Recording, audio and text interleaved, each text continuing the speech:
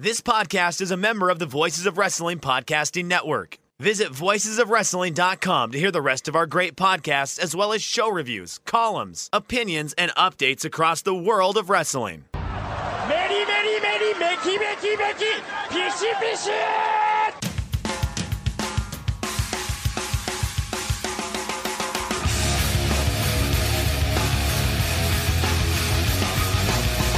You are listening to the Voices of Wrestling podcast with your hosts, Joe Lanza. X out and go listen to some boring podcast where they're afraid of their own shadow. Okay? Don't listen to Joe Lanza, because Joe Lanza's not changing. And Rich Craich. Give me a name. Like him. Who delivers this guy in a big spot? Joe, don't yell at me. I like him. In the big spot, who delivers better than this guy? Stop yelling at me. I agree. And welcome once again to the Voices of Wrestling Flagship podcast. I'm Rich Craich, alongside, as always, a man who has achieved godlike status, Mr. Joe Lanza. Joe, what's happening? Ready for some championship audio? Yeah, let's go. It's been a week. Are you chomping at the bit, even though we do copious amounts of hours of audio in between these shows? We always act like we haven't touched a mic or talked about wrestling in between this time, even though we're just constantly talking about wrestling and doing that. But yeah, it's been a week since we've done a show, so we're back now. Hey. Well, for all these freeloaders who aren't subscribed at www.patreon.com/voicesofwrestling, they haven't heard us. That's true. They are starved. And why are they doing that to themselves? They don't need to. We have it. We're audio. If you want to hear Joe and I a lot, patreon.com/voicesofwrestling. You don't have to be starved anymore, people. For just $5. Just to what? Shit, $1. $1 gets you in the door. Hear all this audio. It's unbelievable. $1 gets you in the door. Don't ask us. Ask the people who subscribe. There's a cornucopia of audio every week. Nice Thanksgiving themed. Did you lay out a cornucopia on your table this Thanksgiving? I did not host. Okay. Oh, you didn't host. Oh, nice. That's great. I hosted, and it's a disaster. I wish I would never host again. Not that like people coming over is a disaster. I like it. It's just like way too much work. I like a lot better walk in the door, plop my ass on the couch, stand up to eat, plop my ass back on the couch, and then leave. Like that is the way to go. Yeah. That's the life right there. I mean, quite honestly, if I cooked it, it would be a better meal. But if I don't have to make it, I'm not going to complain. Right, you can't win them all. You know, like sometimes you got to take an L and just say, "Hey, look, it's fine, it's adequate." Well, who? I don't want you to throw any family members under the bus here, but who's cooking and why do you think you would do better than them? Oh, I'm a tremendous cook. I mean, it has nothing to do with the meal I did eat. I mean, it's just I'm a tremendous cook. They just can't handle the standards. Like they're just. The thing is, I'm tremendous with the poultry. We've discussed this. I do a tremendous job with that kind of animal. Like with the birds, I just do a great job. That's one of my specialties, in fact. So what's your turkey thing? Even though this is completely irrelevant for the day after, but not actually, it's not though, because if you were smart like me, there might still be time. Black Friday, while everyone's chasing TVs and nests and frickin' whatever the hells and vacuum cleaners and all this other bullshit, Rich Craich walks his ass over to Target and grabs himself a fucking 15-pound turkey for $8, because that is the time to buy turkey, folks. Everyone buys it the week before. I get it. Of course, you have to. You got it. But, man, if you want the best deals on I wish I had, like, a chest in my garage, or I wish I just had something, because I'd buy, like, 8 of these turkeys, and I'd be good for another year for turkey-wise. So that's why I ask you now, for those that were smart like me, what's the Joe Lanza turkey? Do you have one specific turkey recipe, or do you freestyle sometimes? No, there's a couple different ways you can go, but you've got to get the garage freezer. I don't know what you're doing. They're not even that expensive. You can get a decent sized freezer for your garage for like $80 to $100, and then you don't have to limit yourself to one $8 turkey. And then like you're saying, you could have bought 4 or 5 of them, be good for the year. You know? What's the power output of said garage free? That's, I think, one of my issues as well. Like, what's my energy bill going up? You know, you are the cheapest man alive. It's unbelievable. I'm just gotta think about this stuff. You can't just put a freezer in your garage and plug the fucking thing in and forget about it. I just want to know. I want to have the profit and loss. I got to figure out what's going on here. I'm going to tell you the answer. I have no fucking clue. That's the answer. I don't pay attention. I got to know this. Do you go into like the appliance store, the Lowe's, the Home Depot, whatever the fuck? Do you read the energy saver tags that are on the front of the appliance? No. So you do. Maybe. I'm in the market for a new fridge. I got it. Hey, look. It's gotta pay. It's gotta make money. You know what I mean? Like I'm not just gonna be putting in a power. Well, my electricity's expensive as fuck already. So I gotta, these damn dogs. God. I gotta run the. How much higher do you think the electric bill is gonna be if you buy the refrigerator that has the higher capacity, which has got to be the number one feature if you're looking for a refrigerator, is the fucking storage capacity. Well, we are going big. I'm trying to weigh both here. I'm trying to weigh the capacity of it. We have right now we have it kind of opens up in the middle, and our freezer, you can't even put a goddamn frozen pizza in that freezer, and that annoys me to no end. Because it's drastically reduced the amount of frozen pizzas I eat, which is not by choice, let me tell you, at all. So that kind of, so we're looking for one that's got, the bottom shelf freezer, a little bit more space, that sort of stuff, still dispenses the water. So I'm weighing all that, but if it's a little energy efficient, I'm into it. Yeah, you just focus on the storage capacity and whether it's gonna, match the rest of the appliances in your kitchen. Those are the two things. You don't look at that dopey tag. How much more expensive do you think it's gonna realistic? I don't know. That's why I need to know. I wish somebody would tell me. You're talking about pennies. Those add up over the year. Oh my God, you're something. I can go on vacation. Those extra pennies will help me go on. So see, here's the thing. You call me. And everybody says, "Oh, you're cheap." And then I also get shit for going on vacations. Well, maybe being cheap lets me go on those vacations. Did anybody ever think of that? Listen, whatever extra your electric bill is going to be, you don't know that, for plugging in freezer in your garage. Okay, think of the money you're going to save when you can buy 4 turkeys instead of 1. You're going to make it up because that's the point of the extra freezer in the garage, right? So when something's on sale, when you go to the grocery store and they got buy one, get one free, I don't know, racks of rib or whatever the fuck, you can stock up because you have the room. And then you end up saving money on the back end. See, you're quiet. No. Okay, now you got me thinking. All right, go. I'm speaking your language now. See, I'm speaking your language. And that applies for all things, like when the ice cream's on sale or the fucking frozen pizzas, the Crates frozen pizzas, or the Hot Pockets are down to $1.24. Then you load up, you fill your freezer, you don't have to buy them the rest of the year. You don't have to spend $3 on the Hot Pockets because you bought 40 of them for $1.25. You see what I'm saying? You speak my language now. You're there you go. You had to work it away. But you got it. And that's making up for the, I don't know, extra $1.80 on your electric bill every month. Okay? Because that's really what it's coming down to here. This is insanity that I'm hearing. So go get yourself, do this weekend. Go to fucking Home Depot, okay?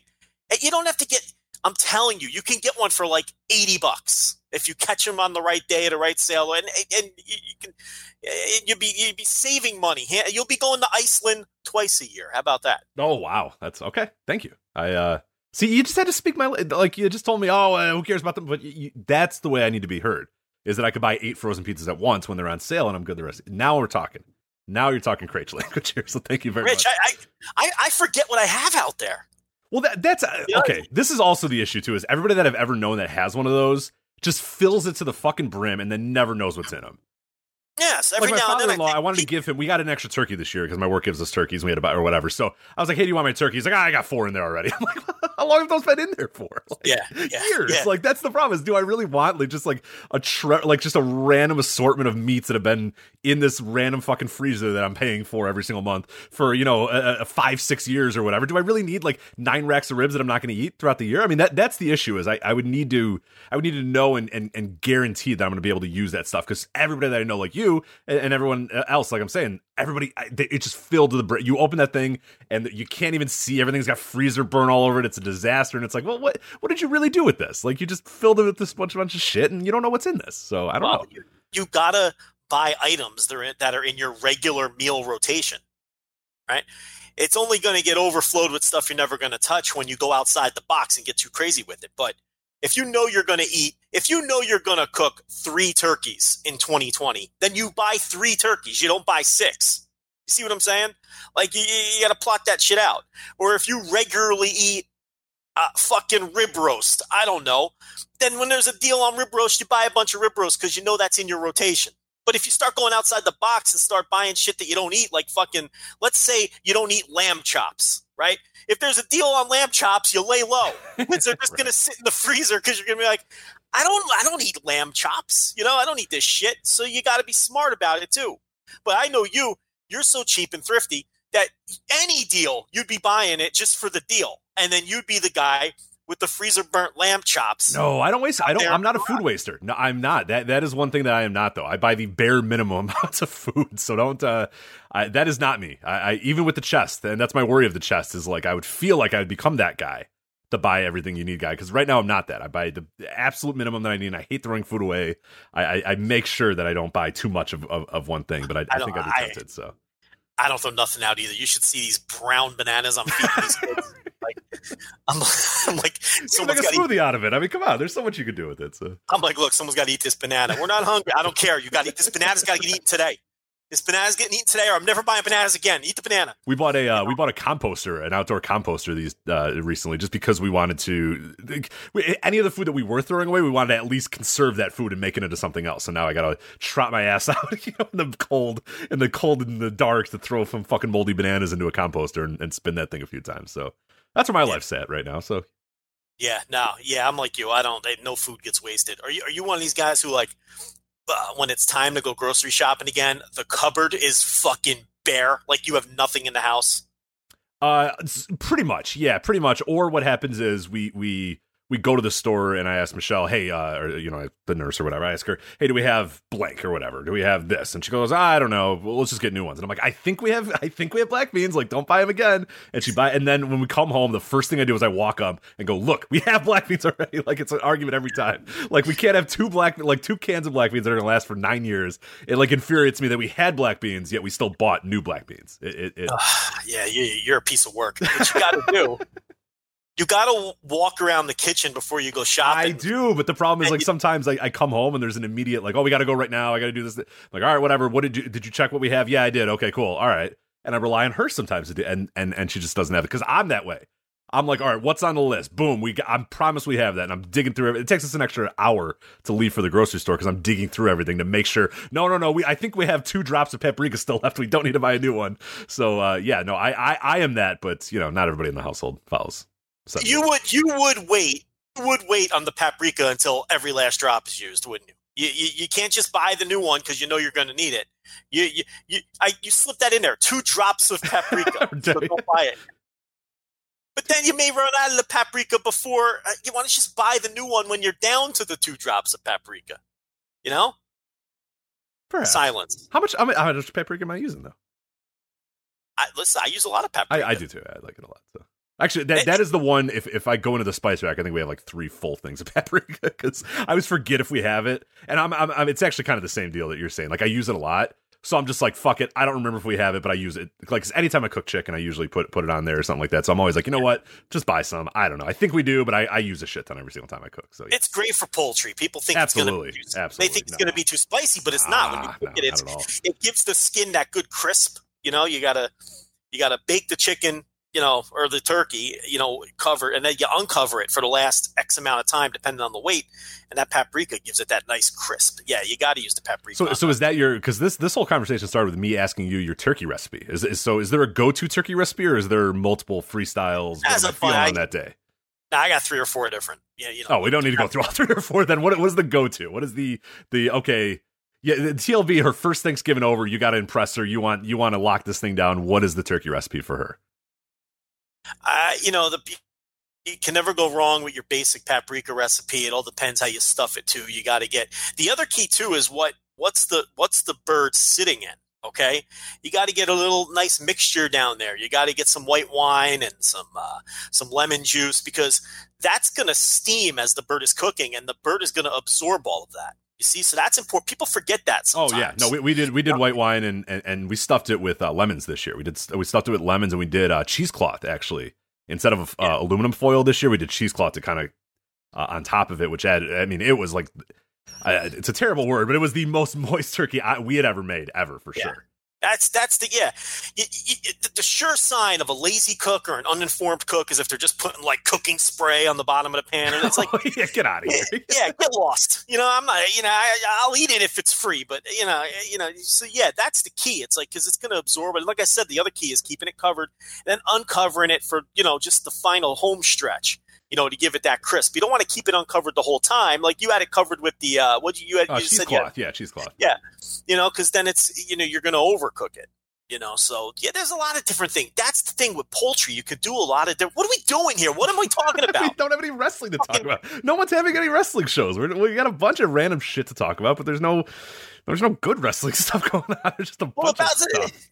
About 7 years ago, I came on this show and told people how to cook a turkey. Remember? And then you disputed that I did that on the. You claim that was a lost show, but I'm telling you that one made the air when I told people to cook a turkey. That year I gave a tip where you can cook the turkey upside down. That way all of the juices flow into the breast meat instead of flowing downward into the dark meat, which is I do remember that. I don't know if I remember the original story or you reiterating that story last year, but I do remember that. That's a fantastic. I don't have the balls to do that for like the actual Thanksgiving turkey, but that bad boy in the freezer right now, that's a great idea for that one. Yeah, if you're just cooking for you and the nurse, you should test that. Cook it upside down, do everything else as normal, because you'll see those juices why do you want those juices to flow down into the dark meat? You want it to flow into the white meat, so that's another strategy you can use. Also, I like to put my lemon slices underneath the skin, in between the skin and the meat. Okay. So that if you're doing a lemon based, you're not always going to do a lemon based, but if you're doing lemon and thyme or something like that, you could put the lemon slices, you could peel that skin up carefully, and you could do that with chicken too. I do that just when I bake, a chicken or chicken. I'm big on chicken thighs. I cook chicken thighs a million different ways. You get that lemon right under the skin. There you go. We are going to do wrestling at some point. At some point, but this is fantastic. It's making me hungry. We got to finish the show quickly so I can go eat again. Yeah, but we have some wrestling to get to this week. Nothing huge in particular, but we wanted to touch on the Marty Scurll contract situation, everything that's going on with that, his contract expiring and him still working Final Battle. We'll talk a little bit about that. Of course, we got to talk about ratings. AEW NXT ratings from last week came out. You've done a little bit of audio on it, but I think we want to touch on it a little bit more. Also give my live thoughts. I was in the building at last week's Dynamite as well, so just kind of some big picture stuff about AEW that I kind of noticed while being there. The World Tag League is there's only 42 nights left of the World Tag League, so we want to touch on that and get some things to the home stretch. How is this goddamn thing still lasting, this World Tag League? It is unbelievable. Who had the idea of making this thing longer? Who asked for that? Who wanted that? I don't know. It's ridiculous. There's 36 teams in the tournament, so they all face each other. The worst is you go and look at the standings, you're like, all right, we got to be in the whole. Oh my god! And then you look and there's still like 5 shows left or something. It's like, what the hell? How is there so many shows? Why is this happening? Anyway, to touch on that a little bit, MLW Opera Cup. Noah's got their 1-4 main event because they're running on the 4th and the 5th. We'll touch on that a little bit. Evolve's got a double shot this weekend. Starrcade happened. It was a show. Joe's going to talk about it because he watched it. And then we have NWA Power and Into the Fire, which aired. We're recording this on a Tuesday, so it aired just before we went on the air here. But one thing I wanted to touch on real quick, and we heard some really good feedback about a few weeks ago, the show that we opened the show with a discussion of like what was the most important moment of this decade as we're kind of wrapping up the 2010s or whatever, and saying, okay, here's what moment really stood out, and we had a lot of good feedback on Twitter at Voices Wrestling of people of stuff that we missed or things that we didn't talk about or whatever. But I think we touched on, I think we nailed most of them. There was like 1 or 2 that I was like, oh yeah, you're right, that is very important. WWE Network was one that people kept bringing up and how they kind of completely transformed the game, and that absolutely is one that kind of deserved mention. And I think there was just a few other random ones as well. But one thing I wanted to touch on you real quick, and I don't need an answer from you right away, but the reason why I told you not to prep for this is because I just wanted the immediate what comes to your mind right away is, and I've seen a little bit of talk on this, and I've seen a little discussion, but not a ton, is if you could name a wrestler of this decade, the wrestler that most signified this decade, the best wrestler in this decade, however you want to declare a wrestler of the decade. If that's you as the guy who put together the best matches, the guy who drew the most, whatever way you want to do it, whatever metric you want to use, whatever thing you want to use, who do you, if I say that question immediately without any prep, in your mind is the wrestler of the decade? Okay, this one's simple. I mean, last time you wanted to do it blind, and I really had to put some thought into it, and then we had that good discussion. It's Okada. I mean, I can't imagine picking anyone else, and maybe you have some other suggestions, and you'll try to talk me out of that. But I think he's easily decade and arguably the best wrestler of the decade. So I'd give him both of those accolades, honestly. Yeah, and that's actually it's interesting. Is the reason I wanted to ask you that is because I was driving and kind of thinking this or whatever, and to me I was going to say, well, I wonder what Joe's going to say because I'm just going to say Okada right away with almost no debate about it either. And I think that makes it a little bit more interesting to me too, is because there's one breath where like the moment of the decade, you and I are like, hey, this, or hey, that, or hey, there's this one, or that, like, but to me, there's almost really no debate for Okada being that guy. And that there's going to be people listening that are going to disagree. And I'll bring up some names and I'll bring up some people, but to me, it was like a slam dunk. And I was kind of curious if you were going to waft a little bit or say, hey, these 3 or 4 people, or hey, this guy, but I think Okada's the best. But you were right with me. Like where I just was like, no, it's got to be Okada. I mean, from 2013, 2012 or whatever, or really 2013 until, the end of this decade, he's been in top level matches, having good matches, in main events, raising New Japan to new standards and new heights and all that sort of stuff. I mean, there to me is almost no other guy that I would really like. There's other guys I listen to arguments for, but like it's gonna be a nearly impossible task to get me off the Okada train for wrestler of the decade. I mean, I'm not even sure I'd listen to an argument for any other wrestler. I mean, because throw some at me and I'll talk through it. But I'm as you're talking, I'm trying to think of other guys. I mean, I might put Tanahashi second.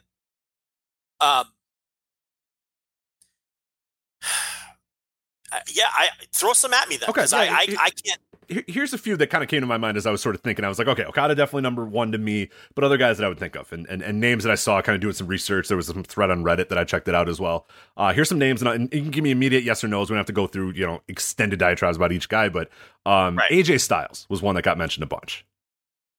Yeah, I mean, he was pretty significant in New Japan there, more than maybe people would give him credit for now. And he came into WWE very hot and probably had his first year was excellent, but the last 2 years he's just been a guy. And before he came to New Japan, he was really just spinning his wheels in TNA. I think that period to me sinks in the most is that whatever. I mean, yes, Okada wasn't around during that period, so it's like. AJ was around this entire decade, so maybe you give him credit for that and the fact that he. Yeah, but you know what? But he wasn't doing anything. Yeah. But Okada really did. 2012, Rich. I mean, right. We're talking January 2002. So he really has the full. You're only talking 10 and 11 that he wasn't significant. He's got 8 years where he was. So I can't even knock Okada for that. But yes, Styles. I mean. It was the end of the TNA run where he was really just spinning his wheels. It wasn't even close. It was like the worst part of his TNA career in the beginning of the decade. Comes to New Japan in 2014, has those great 2 years or whatever in both New Japan and ROH. He was very important in ROH as well, and the Indies. Okay, he had that nice indie run too. And then a good first year. Came in WWE, tremendous debut at the Royal Rumble, had a good first year. But the last 2 years in WWE, he's just been another meaningless cog in the wheel, and really hasn't even been having great matches.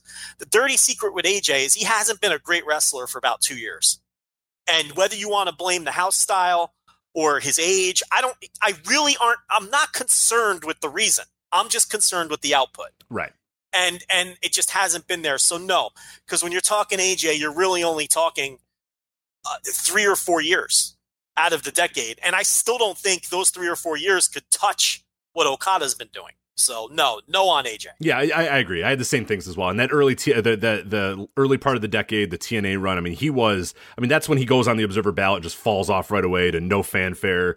WWE doesn't even offer him a contract or whatever the hell the situation was. Like, people don't realize how low things were for AJ there for a while. And obviously by hard work and tremendous work in New Japan and Ring of Honor and elsewhere, he got to where he was now and had one of the better like kind of 3-4 year runs like you were saying. But yeah, it's not enough to make an entire decade. So. A contender for number 1, no way. You want to say he's in the top 10? That's a different conversation. Oh, absolutely. No, he'd probably be in my top 10, but he's not for number 1, no, for sure.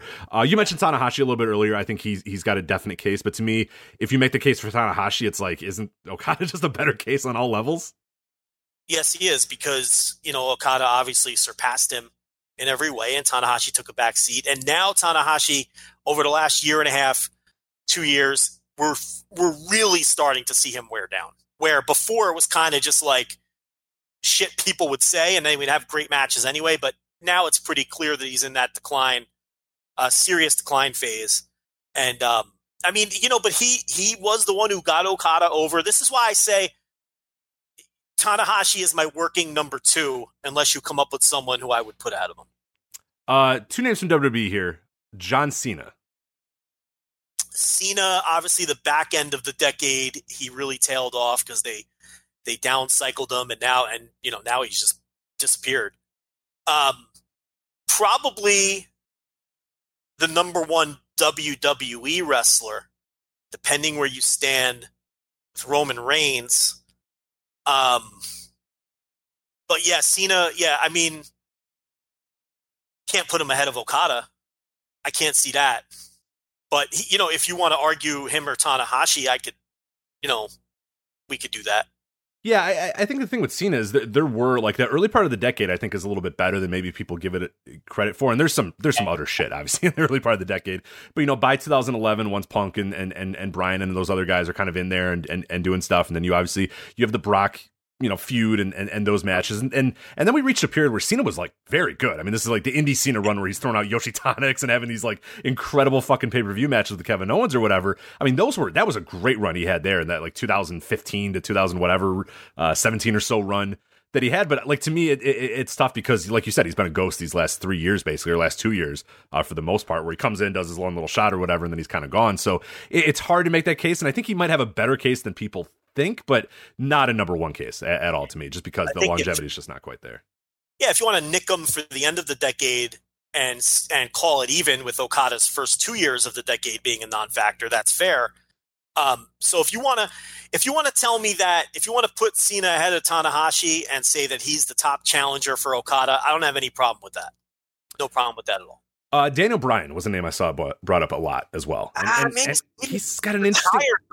Yeah. Oh, go ahead. You go first. Well, no, the only thing I'm saying is like I think initially what you have to think is there is a little part of that indie run in this decade as well. There's a smidge of it, not much, just a very small amount of it, and then you obviously have the WWE run. But I'm right with you. Is it's hard to vote a guy, and it's hard to say he's number one when he missed 2 years or whatever, 2.5 years, whatever it was, being retired, and even then I haven't really loved his output since he came back. So you're really voting for what the early part of the decade of Daniel Bryan was too. And even then, like there were years where he was just doing, bullshit NXT or bullshit, WWE developmental stuff that isn't that good, or he's just doing bullshit like undercard stuff that's just not that good. And obviously people look at the high moments and look at the high marks or whatever. And yeah, there were real high highs, but I think there was too many lows and too many lulls and just too many, periods where he's just not around to make a real good case for him as the best of the decade.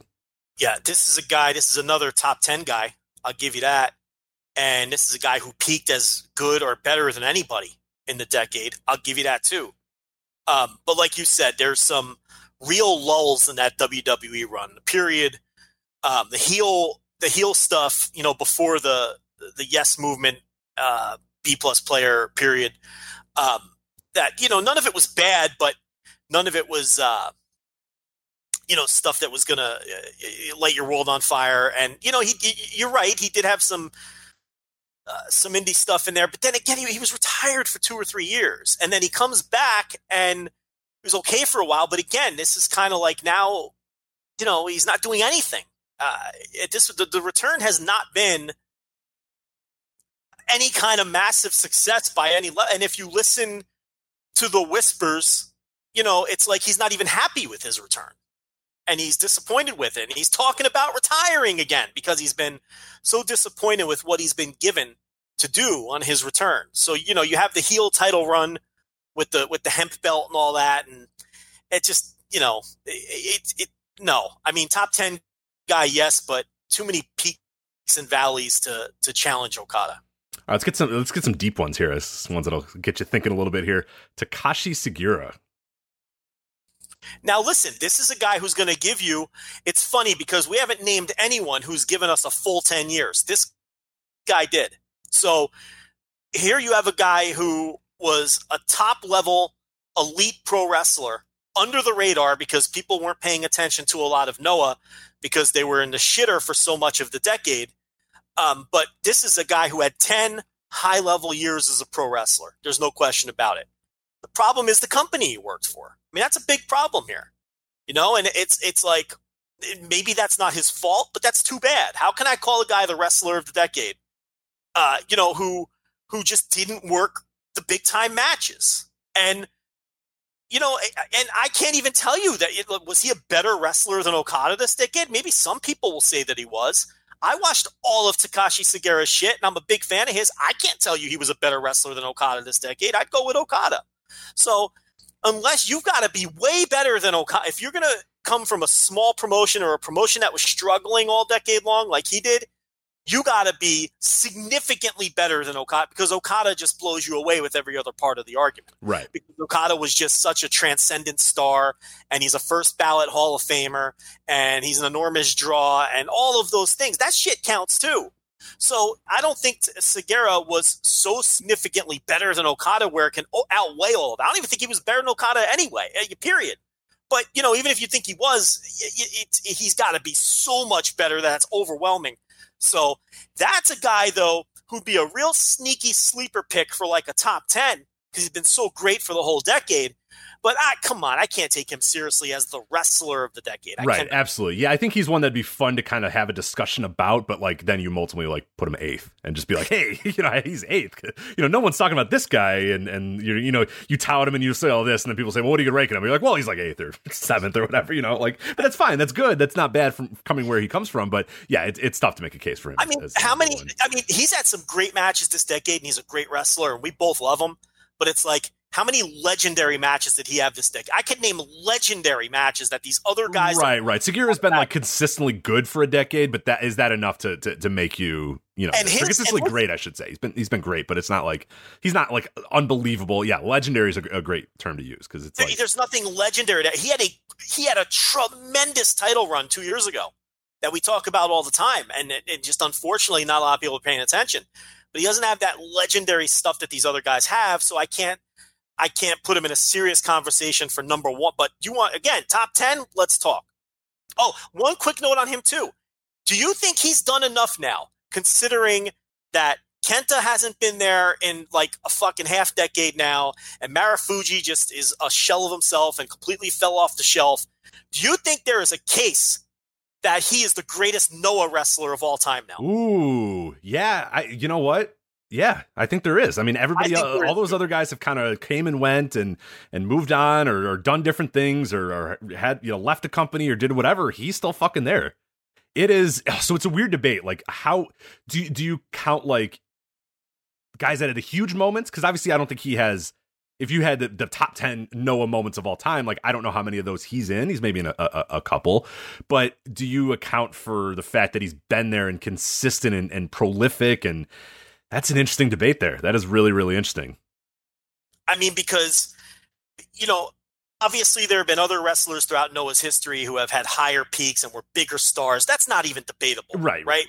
But he's always been there. And then he just had the unfortunate circumstances of, well, and he's not blameless, because what I was going to say was he didn't become a top guy or the top guy until the company was in a much different place, till it really realistically wasn't. It was basically a big indie. Let's call it like it is. Okay. But that's not his fault, but it's also his fault, because if he was super charismatic and he was a legitimate superstar, he would have been in the mix when Kobashi was around and when Kento. You see what I'm saying? So it's like, so he's not totally blameless in that regard, but in terms of he's been there throughout Noah's entire history and has been pretty great through all of it. So is that enough to overcome, the shorter stints of the guys who retired and moved on? It's an interesting question, but I do think there's a case that he is the greatest wrestler in pro wrestling Noah history. Yeah, that's really interesting to kind of think about as well. One more name that I'm going to bring up, and then I don't know if you have any off the top of your head, and obviously anybody listening to this, at Voices Wrestling or the Voice Wrestling Discord, voicewrestling.com/discord to let us know any ones that you think are actual contenders. Don't give us like just people that like you like that's not the case. Like, who is the wrestler of the day? Who is the best wrestler? We don't need every guy that wrestled or every girl that wrestled that you like or whatever. Best wrestler of the decade we're talking about, the absolute top tier. I'll give you one more name, Joe, to possibly think about. Brock Lesnar. I'm not voting for him, but I'm just saying I think it's an interesting discussion.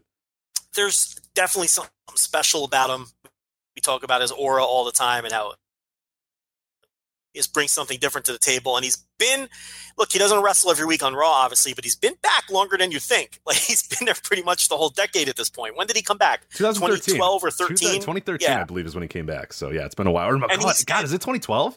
It might be 2012 now that I think about it. Let me find out. Extreme Rules Brock Cena. When was that? 2012. Jesus Christ. Yeah. Yeah. So he's been there for April 2012. Shit. Wow. And if you want to talk about legendary or super memorable matches, he ticks that box. Okay, you can run off 10 Brock Lesnar, super memorable / legendary matches. You could do it instantly. Not all, and it's interesting with him because it's not because they were like great or in-ring classics, but he, like him or not, he brings something memorable to the table. He's special in that regard. So, I mean, I can't put him over Okada, but he's definitely someone who brings a different kind of argument to the table, and can't really be discounted. You didn't bring up Roman Reigns. It's interesting because I briefly brought him up. Is that because you don't consider him a contender for something like this, or is it because of some other reason? Like why no Roman Reigns in the discussion? I don't know. To me, I don't know.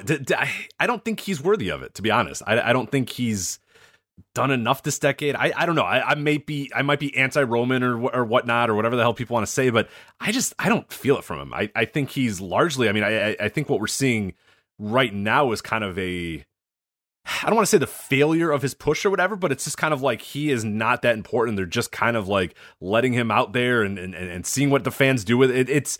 It was years of like really a failed forced push. Some good matches in there, of course. Some really, really good matches in there, of course, as well. But to me, ultimately, like, I don't know that I would consider him a business success on any level whatsoever. I would consider his push kind of a failure, multiple times. And what we see now is kind of the end of that is like he's. And that's not to say they're not going to fire him up again and they're not going to do something with him again, but it doesn't feel like he's really that important to the company right now, which was interesting given how much they tried with him. So I don't know. To me, he feels ultimately like this decade was kind of a failure for him, even though there was so much big stuff about him too. But I guess you could say the same about Daniel Bryan. You could say the same about a few other guys as well. But to me, I don't know. He didn't jump at me. And that might be because I never really liked his main event matches as much as a lot of other people did. So that might be where I judge it a little bit differently than some others. Because they were good, but I never, like, people really liked those matches. And I just thought they were fine. Most of the high level ones. Too much failure attached to him. Is basically kind of right. Doesn't he kind of feel like, as we're rounding out this decade, as the decade's ending or whatever, I guess it's not ending till next year, whatever, screw it. 2010s are ending, who cares? He feels like ultimately like a failed case. Like he feels more like a Lex Luger and a Diesel than he feels like a superstar, right? Like we're gonna go into January 2020 with Roman Reigns just being a dude on the roster, just being a guy, and that's like, yeah, I honestly think that's by design. I'm not disputing your argument because... No, I agree. I think it is as well, but... Yeah, I think that there's just too much failure attached from the Undertaker disaster at WrestleMania, which was just a fucking disaster of a match. Getting booed out of the building at these WrestleManias. Like, I'm not moved by the idea that he main evented 4 or 5 WrestleManias in a row when he got booed out of the building in those matches when he was designed to get cheered. So it's like, it's like they wanted him to be the wrestler of the decade, right?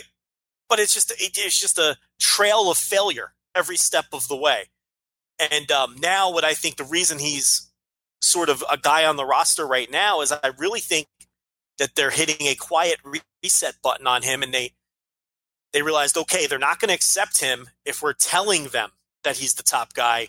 We have to lay low with him, stop giving him bad promos, stop pushing him at the top, and let the people pick him now. I think that's what they're trying to do with Roman, and I think that's why he's sort of been a mid-card guy or an upper mid-card guy. I think they want the people to feel like they picked him this time, because in the modern WWE era, that's how it has to be, or the fans turn on you. So I think that's kind of what, if the way he's booked, he just comes across not as forced anymore. He comes across a little cooler as a personality because they're not giving him a ton of promo time with scripted shit. I think he's going to win the Royal Rumble, and I think they're going to put him in there with The Fiend, and I think they think that there's no way he's going to get booed against The Fiend. I don't know how that's going to turn out. I think that, Roman versus The Fiend might be a recipe for disaster for all involved, because I think The Fiend, everyone might be tired of The Fiend by then and his stupid red lights. But that's a conversation for another day, which I'm sure we're going to have because I think he's winning the Rumble if I had to pick today. But I think that's kind of what's happening with Roman. But yeah, I agree with you. There's just too much failure attached to him, which kind of suffocates the good. Because he did have some really great matches. But, I mean, Rich, if we're being fair, did he even sniff the amount of great matches that Okada had? No, come on now. Okada has more great matches in like a G1 than Roman has in 2 years. I don't even think that's controversial. You know what I mean? Like, well, I'm sure it will be to some, but who cares about those people? Yeah, but they're wrong. They're idiots. Yeah, they're wrong and they're idiots, so that's fine. I mean, they're wrong. I mean, everyone's entitled to an opinion, but your opinion might fucking suck. Okay? Okada has had G1s where he's had more great matches than like, and he's not even, I don't even think Okada's been like the best G1 performer in that company. That's neither here nor there. But anyway, I'll throw a couple quick hitters at you. Who would you put higher on that list, Roman or Seth? Roman. Okay. How about Will Ospreay? That's tough now. That's because if you really go back and look at how, if you were into that scene, listening to this show, listening to us put him over, I mean, you got to go back now. This catalog goes until what, 2014, 15 for Will? I think he broke in as a total spot monkey around 13 is when he started. And then 14, I think he had the series with Seidel. Mm-hmm. And then by 15, he was like, okay, this guy has learned how to sell and he's starting to be pretty great. And then, by like 17, he's the best wrestler in the world. So it's like maybe too late on the scene. He might be one of those guys who gets caught where his peak is in between 2 decades. So he never really would be a contender for something like this. You know what I mean? Because he's like peaking now at the end of a decade. And he's going to be good for like 10 years. But like his super peak is going to be split between this decade and the next decade. Right. So, I mean, if you're asking me, Rich Craich, right now, I'm taking Will over Roman. I mean, that might be controversial to some people, but I've liked a lot of what he's done the last 5 years or whatever has been pretty fucking great. So, I don't know if there's a wrestler outside of Okada 2 years ago that had a year like Will Ospreay had this year, and I don't even know if Okada matched. Will Ospreay's year this year is so good that there's not adjectives to describe how good it was. When you look at how great he was in the best of the Super Juniors in the G1. I mean, okay, this isn't all created equal, but I didn't have him. He didn't have a single match under 4 stars for me in the best of the Super Juniors. And I know that's not everyone's opinion, but I know a lot of people agree with me. And I know some of the people who don't, he bottomed out at like 3.5, and had 8 matches that were like 4.5. I mean, it's absurd. And then he went and did the same thing in the G1. It's like, and then all of the, the Ibushi match at Wrestle Kingdom. And this is probably a better conversation for end of year awards, but this is a legendary in-ring year, the likes of which we may have never seen. Right. Nobody's had an opportunity to have that many good matches either. Like he took that opportunity to have good matches and then had good matches in every single one of those, where G1s, best of the Super Juniors, all this stuff, traveling around. He never stopped. Like, this year was just insane with the amount of matches he wrestled, the amount of good matches he wrestled, and the amount of like legendarily good matches that he wrestled this year. It's unlike anybody ever, because no one's ever had that opportunity to have that many good matches, unless you count like guy that's on TV every single week. But even those guys on TV don't have the opportunity to go out there and do what Will was able to do during all the best of the Super Juniors and all of the G1 and all the Super Junior Tag League and that sort of stuff. I mean, they just don't get that opportunity. There's just not that chance to do that. I mean, in a perfect world, you go out there, you got your 10 minutes of TV time, you can have an incredible match every single week, but that's just not how it works. We know that. That's just not how it's going to be. So for like most guys, like, they don't have the opportunity to have, 30 matches under their belt that have the potential to be good. And then with all fucking 30 or whatever those, make them all good. Like, that's the thing. There's like nothing bad. There's just a few, matches that didn't live up to standards, but otherwise, it was just, that run is like the most prolific run that anyone's ever gone on. But those standards are like, this is going to be a match of the year. And it's like, it was only 4 stars. Like, like that's what we're dealing with this guy. So he may have had the best year ever, bell to bell, and the best year of the decade, but he just, I think his decade got rolling a little too late. I'd agree. I'd still probably have him over Roman, and I'm sure that'll make people very upset, but I'm going with that. So, well, listen, let's do the Desert Island thing. Do you want Will Ospreay's decade comp tape, or do you want Roman's? It's not even Will's. close. Yeah, I'll take Will's for sure. Yeah, I mean, it's not even close. I mean, you'd be nuts to take Roman's unless you're just someone who loves barricades falling. I guess if you like guys getting speared into barricades, then Roman's the guy, I guess. So. How about, okay, I know what your answer is going to be, but what about like Chris Hero? Too many bad years in WWE to... Oh, it stinks so much because he had so many good years too, but yeah, nah. Not enough there. No, there's just not. I mean, the indie runs were fantastic. One of the WWE runs was good, but like the stuff going on now, the late Cassius Ohno stuff, yeah, there's not enough to kind of sink your teeth into there. Who's the absolutely comical pick that people are going to say that it's just going to be like, come on, that's a nice little wrestler, but please get back to reality? Who's that going to be? Timothy Thatcher, Mercedes Martinez. No, I'm just joking. That's Mercedes Martinez. I'm just joking. She comes up a lot when people are just like overinflate matches and stuff, and it's like, okay, yeah, I like Mercedes Martinez a lot, but like it's like AEW needs to sign Mercedes Martinez or else the entire division's gonna fall. And it's like, all right, like I like Mercedes Martinez a lot, but let's reel it in. Yeah, she's a solid wrestler. Yeah. Solid wrestler. I think if somebody told me Kenny Omega, I would probably roll my eyes at it a little bit. You know what? Put Omega aside. I don't. I like him more than you, I think. But what about the Young Bucks for something like this? Okay, yeah. They're tough to rate on this level. You know what I mean? Like, just because they're always there and they're always consistent, they're always fine, and they're always good. That's tough. Yeah, they're not the worst pick in the world. They're really not. Man, that's a tough one. They're really not a bad pick because they've had a lot of good matches throughout this decade. But like, I'm trying to think of ones that maybe stick out, or like you said, the legendary matches or whatever. I don't know that I can like reel off a bunch of names for the Young Bucks and a bunch of matches for the Young Bucks. Like, I can say that they pretty much this entire decade have been pretty damn good and very entertaining to watch. But like, yeah, but the problem with this decade too, don't you have a little bit of the late TNA run still kind of festering in there?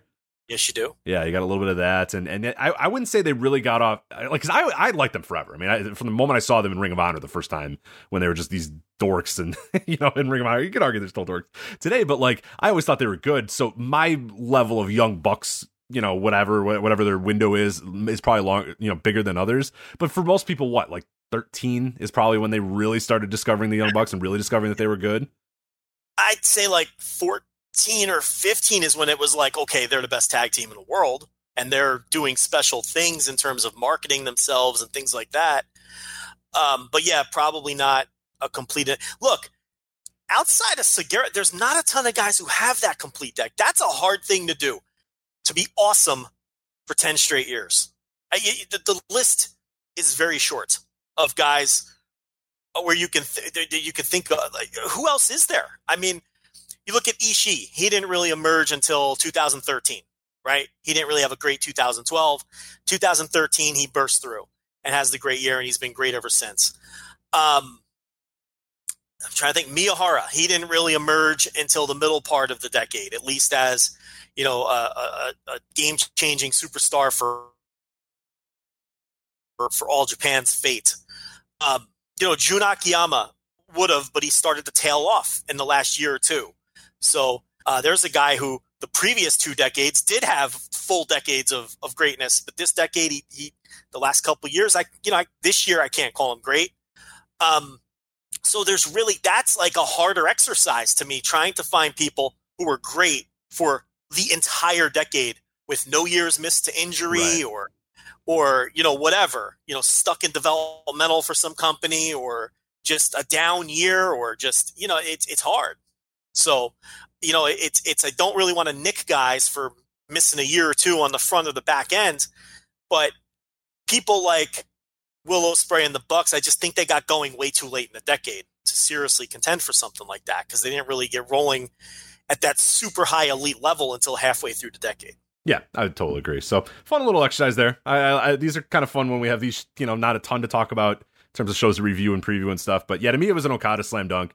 I'm curious what other people think. Obviously, at Voices Wrestling, voicewrestling.com/Discord. And again, don't give us just a list of 15 guys that were good. And we're like talking about best of the best here, guys that are absolutely going to be on that list, and you really have contention to be the best of the entire decade. So let's get into some of the news and notes here from the week. We'll start out with the AEW NXT ratings discussion. As I said, you did a little audio on this already, but I know we wanted to jump in a little bit more and talk a little bit more about this. First off, what are your kind of initial takes when you saw the numbers that came out for last Wednesday. Obviously, they were delayed because of the holiday. We got the numbers. NXT with a big win in overall viewers, but in the demo, AEW with a slight edge. We'll get the numbers here in full in a sec. But yeah, overall, what'd you kind of think of and react to the ratings? Or did you kind of have the thought that a lot of people had of like, this week is really the weird week, and should we really even care or freak out or really debate this week all that much, given it's the holiday? But what'd you think overall when you saw those numbers? Patreon.com/Voices of Wrestling. I did 15 minutes on this on Monday News Roundup. I will give you the Cliff Notes version of what I had to say there, because a lot of the people listening heard me talk about this already, and we're going to give Rich the floor to give his takes. But my abbreviated version of what I had to say behind the paywall, which you can listen to for $5, and then which opens up every piece of content we've ever done and will do for the rest of the month, is the headline grabber was the viewership gap between NXT and AEW. But that's not the story to me. The story to me here is how close NXT came in the demos. They still lost every demo under 50 years old, which they have every single, all 10 weeks of this head-to-head battle, but they came perilously close to taking some of those demos for the very first time. I think only the female demos is where the gap was still pretty wide between AEW and NXT. So to me, that's the real story here, not the viewership gap, but how close NXT came to winning the 18-49 demo, number one, because it was 0.26 to 0.24, and how close they came to winning most of those demos. They really cut through the margin. In terms of how I analyze it, I can't until, to me, we see what happens this week and then what happens the following week. Because if AEW pops back up to the 0.34, 0.35, 0.36 range in the demo this week, then to me, last week is essentially means next to nothing. It's meaningless. If they bounce right back to the levels they were doing before last week, or then it was just an anomaly due to the holiday. Okay. If they don't, then that's very bad for them. Now, in 2 weeks, I think is truly the telling number, though, because I'll look, we don't have a huge data set to work with, right? And we don't have a ton of history, but what we do have is Game 7 of the World Series. Okay. And for Game 7 of the World Series, we saw sort of this same pattern. AEW lost a far bigger percentage than NXT did for Game 7 of the World Series, right? But then they bounced back all the way within 2 weeks. Right. They got most of it back the first week, and they got all of it back by the second week, okay? And they were still beating NXT by the same margins in all of the demos, doubling them and tripling them in some of those demos. So that's really the only thing close to a comp that we have to work with. We saw the same pattern for this holiday number, the day before Thanksgiving. Both shows take a hit, but AEW takes the bigger hit. So what this tells me is, and we'll see what happens later this week, if AEW bounces back again next week and is doing right back in that same range they normally do, I'll say 0.35 or 0.36 minimum in the demo and somewhere upwards of 800,000 viewers. If they do that this week, the holiday number that we're talking about now meant absolutely nothing. It's completely meaningless. And what it tells me is now we have an established pattern of, okay, the AEW viewers who we already know are younger, we know that. Across the board, they have younger viewers. They're not only younger, but they're more apt to participate in bigger things in the culture. A Game 7 of the World Series comes up. A major holiday comes up. Some cultural event. Whereas the WWE viewer is a little bit older and is more loyal to the brand. And they're going to be more apt to, nope, this is my wrestling night. I'm going to watch this. And they're going to be less likely to participate in things happening that are bigger in the culture. Do you understand the point I'm making here? Absolutely. Because that's sort of a pattern that may be developing here, where the AEW fans are younger and maybe a little bit hipper. Maybe, I don't want to call any wrestling fans hip because we're all a bunch of fucking dorks. I mean, there's no question. But you get the idea. Not us, but everybody else. Yeah, we're cool. I mean, yeah, there's a few people like us. Every week talking for 3 hours about it. I'm cool. Listen, I fucked in high school, okay? So I don't want to hear it. But it's like the WWE fan, to me, the pattern might be that they're just more likely to stick with their wrestling regardless of whether there's an award show or a fucking World Series game or a holiday like this. Whereas the AEW fan might be like, you know what? I have friends and things to do. I'll get back to the wrestling next week. So now listen, I could be wrong. We're going to find out in like 3 days. By the time people listen to this right now, we will have found out. So, but yeah, if it bounces back to the usual levels or even close to the usual levels this week, I think you disregard what happened this week. I think all that tells you is when there's extenuating circumstances, a World Series game, a holiday, a tremendous pay-per-view for NXT. Look, the build to Survivor Series was great. Especially for NXT, and then they were treated well on the pay-per-view. Absolutely, yeah. So you have to remember, too, this is the first episode of NXT that was the follow-up to a takeover, number one, which we're all forgetting about, and a great pay-per-view for that brand, where they did well, and a pay-per-view that was generally well-received. So you have all of those factors combined, okay? Great, coming off a great pay-per-view, NXT is hot, a tremendous angle building to the pay-per-view. They've done a good job building people like Keith Lee and Adam Cole in the short term. And you had the holiday, and AEW still was able to squeak out a very tight victory in all of the demos. It's like maybe at this stage of the game, it takes that total fucking, perfect storm of circumstances for NXT to even come close. So that could be the case. And if AEW bounces back in the demo in a couple of days, I really don't think this number means anything. That's sort of where I stand. So you brought up some interesting points there, and I agree with most of those. Is we're starting to see a little bit of a trend that the AEW fan base can kind of ebb and flow based on big sporting events, big things going on, holidays, days, big bar days. I mean, it's one of the biggest bar days in the entire year is that, the day before Thanksgiving or whatnot. So we're seeing that the AEW fan base, at least from the World Series and potentially from this as well, we'll find out in a little bit, does ebb and flow based off that sort of stuff. But to me, what when I hear that is, I think some people might see that as a positive. Oh, cool, these fans are going to come back. All these fans will come back eventually. When they're done and they're doing other stuff and they're hanging out with their friends and they're watching other shows on TV and they're watching other stuff. But to me, I also look at that and go, okay, I if I'm them or I'm a company and I want loyal fans. I want those fans that are like WWE that will watch every single week, that are going to, no matter what, be there on a Wednesday when something else is on and something else, is relevant or whatever. Because what I look at right now, and I tweeted this out earlier and we've had some discussions about this, maybe off air, not necessarily on the show, but I look at something like the NBA, who's had real struggles with ratings so far this year. Real big struggles with ratings this year.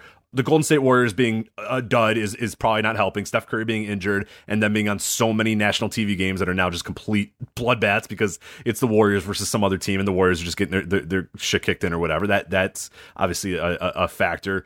Zion Williamson being out in the New Orleans Pelicans, they had a bunch of national TV games. So again, you're watching another team without its star basically not do very well on national TV or whatnot. So there's been some issues, and there's other issues just with the NBA in general, but their ratings have kind of plummeted and fallen a little bit as well. And we talked about this a long time ago as well, is that Wednesday on TNT was an open day because there was no basketball for any of the Turner networks. But there is basketball on ESPN that night.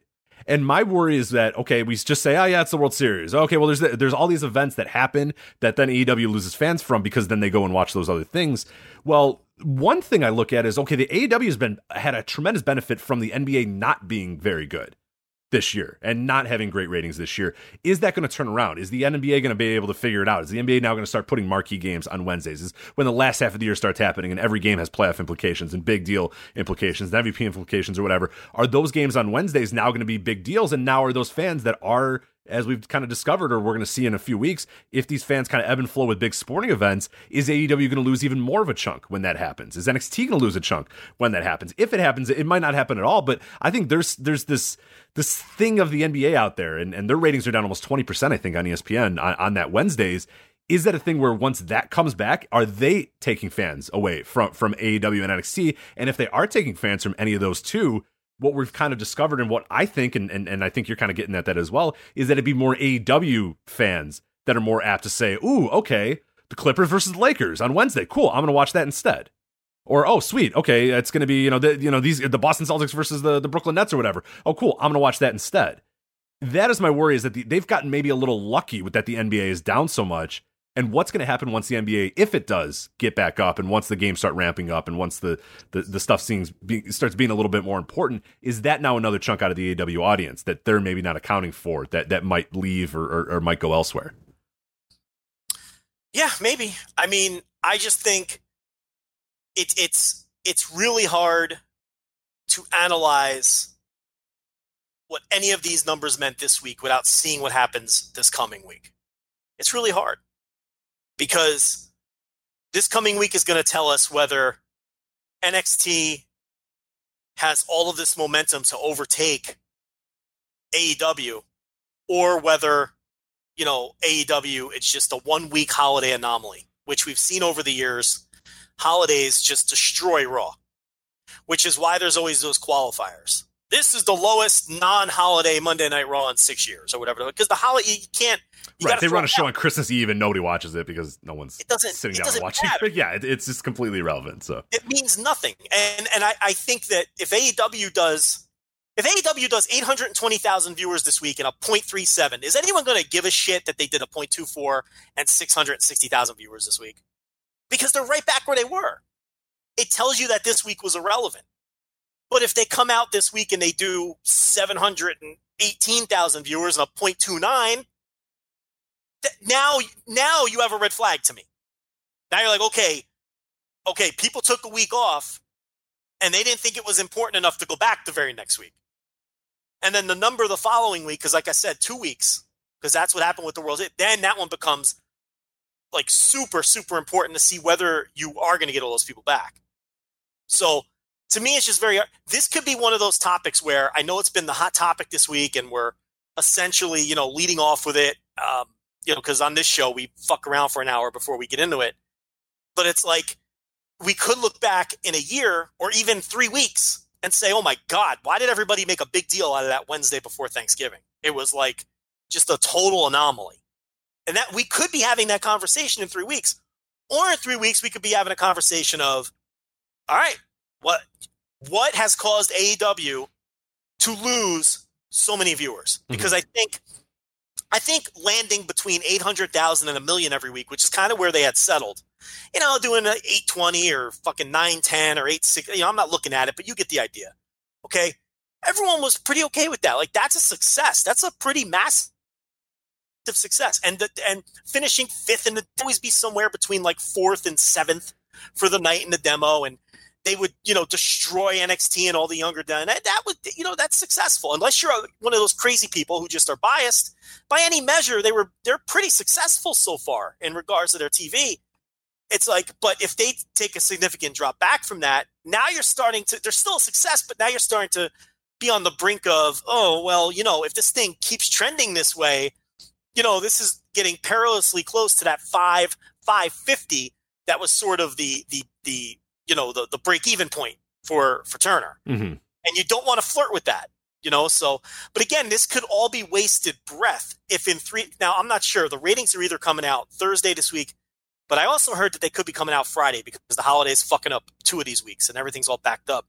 But whatever day the ratings come out, I think that's when we can sort of analyze the week that we're attempting to analyze now. There's just too many unknowns to me. Absolutely. No, I agree. And one thing I will bring up though is overall kind of big picture stuff, looking outside of ratings. It is kind of interesting to see what NXT has kind of done and see, like, arguably, like right now, if you ask me, Joe or Rich, which of these two companies has more momentum, which of these two companies feels hotter, feels like they're more in the conversation, feels like they're it's going to be NXT right now. And that is off the heels of like you said, a very, very good build to Survivor Series, a Survivor Series where they were a big deal on it. Like, they do feel like the momentum is kind of on their side, whereas AEW and again, like, one of the issues about this, and we're doing this as a topic, we're talking about it, but to me, if I'm AEW, I don't really worry necessarily about winning every single week. Like, that's the shit that sunk WCW. Yes. Okay, what do we do this week? Oh, we lost. Oh, God, okay, now we got to do this. Like, stay the course if I'm AEW. Stay the course and do whatever you're going to do and keep on keeping on. But I'm sure that there's internal pressure there. I'm sure there's people thinking, fuck, man, NXT is hot right now. They feel like they're a bigger deal right now. And it'd be easy to be in that building and just say, okay, we got to do this, we got to change, we got to do this sort of thing. And that is going to be a natural inclination. And I see a lot of people saying, okay, what do you do? How do you fix AEW? It's got to be like this immediate, okay, next week they fix AEW and everything's fine. And then they're destroying NXT and the ratings again. And we never go back to this again. But like, it's not going to be that. And really, if I'm AEW, I'm thinking, okay, look, let's worry about our business as it is right now. Not necessarily worry about if NXT beats us on a weekly basis. Not necessarily worry about what we're doing. Like, we want to still win that demo if we can, and that's obviously the number one thing you want to do. But being in attendance there at Dynamite last week, I was pretty shocked that the attendance was not at all what I thought it was going to be. It was a lot lower than I thought it would be. I had a buddy who a day before the show tried to buy a 200 level ticket and was upgraded to a 100 level ticket and was basically sitting 5 rows away from me in, a media section of the arena. Like, very, very good seats is what he got. Almost the entire upper bowl was empty except for the hard camera side. Very big pockets that were still empty. Full pockets on next to the hard cam, not just the hard cam section, but full sections next to the hard cam section had like 5 or 6 different people in it. And the last time I had been in that building was during All In, and seeing that building rocking and shaking, and oh my God, every single seat was taken in that place. And then coming there this week and seeing like, oh, all right, like, it's okay, but it's a 5,000 people, 6,000 people or whatever, which is good. That's fine. But to me, there's other things that AEW I think should be worrying a little bit more about. There's been kind of rumors and mumblings. I think Dave Meltzer mentioned this as well, that the rumors are that the advances for Cleveland have not been very good either, and that's coming up in a few weeks here. There's other things that worry me about AEW right now, not necessarily that they've lost this ratings week or whatever. And that sort of stuff to me doesn't really that's just that doesn't account for some big picture stuff that I think AEW should be focusing on first and foremost, which is growing their business and maybe just growing new fans. Like, not necessarily worrying about this week winning and losing the ratings, but worrying about, okay, how are we going to grow more fans? How are we going to get more people watching us, more wrestling fans in general, not necessarily pulling from NXT to bring to us or whatever. Because and Mike Sempervive does this, our friend at F4WOnline.com. He talks about all the time is like, there's all this discussion for this like very small amount of pie here that we're all discussing, which is like this 1.5 million people or whatever amount you want to say, this less than 2 million people that we're just like obsessing over every single month or whatever, which is just nothing. It's just it's a drop in the bucket of TV. But these are like kind of the wrestling base right now.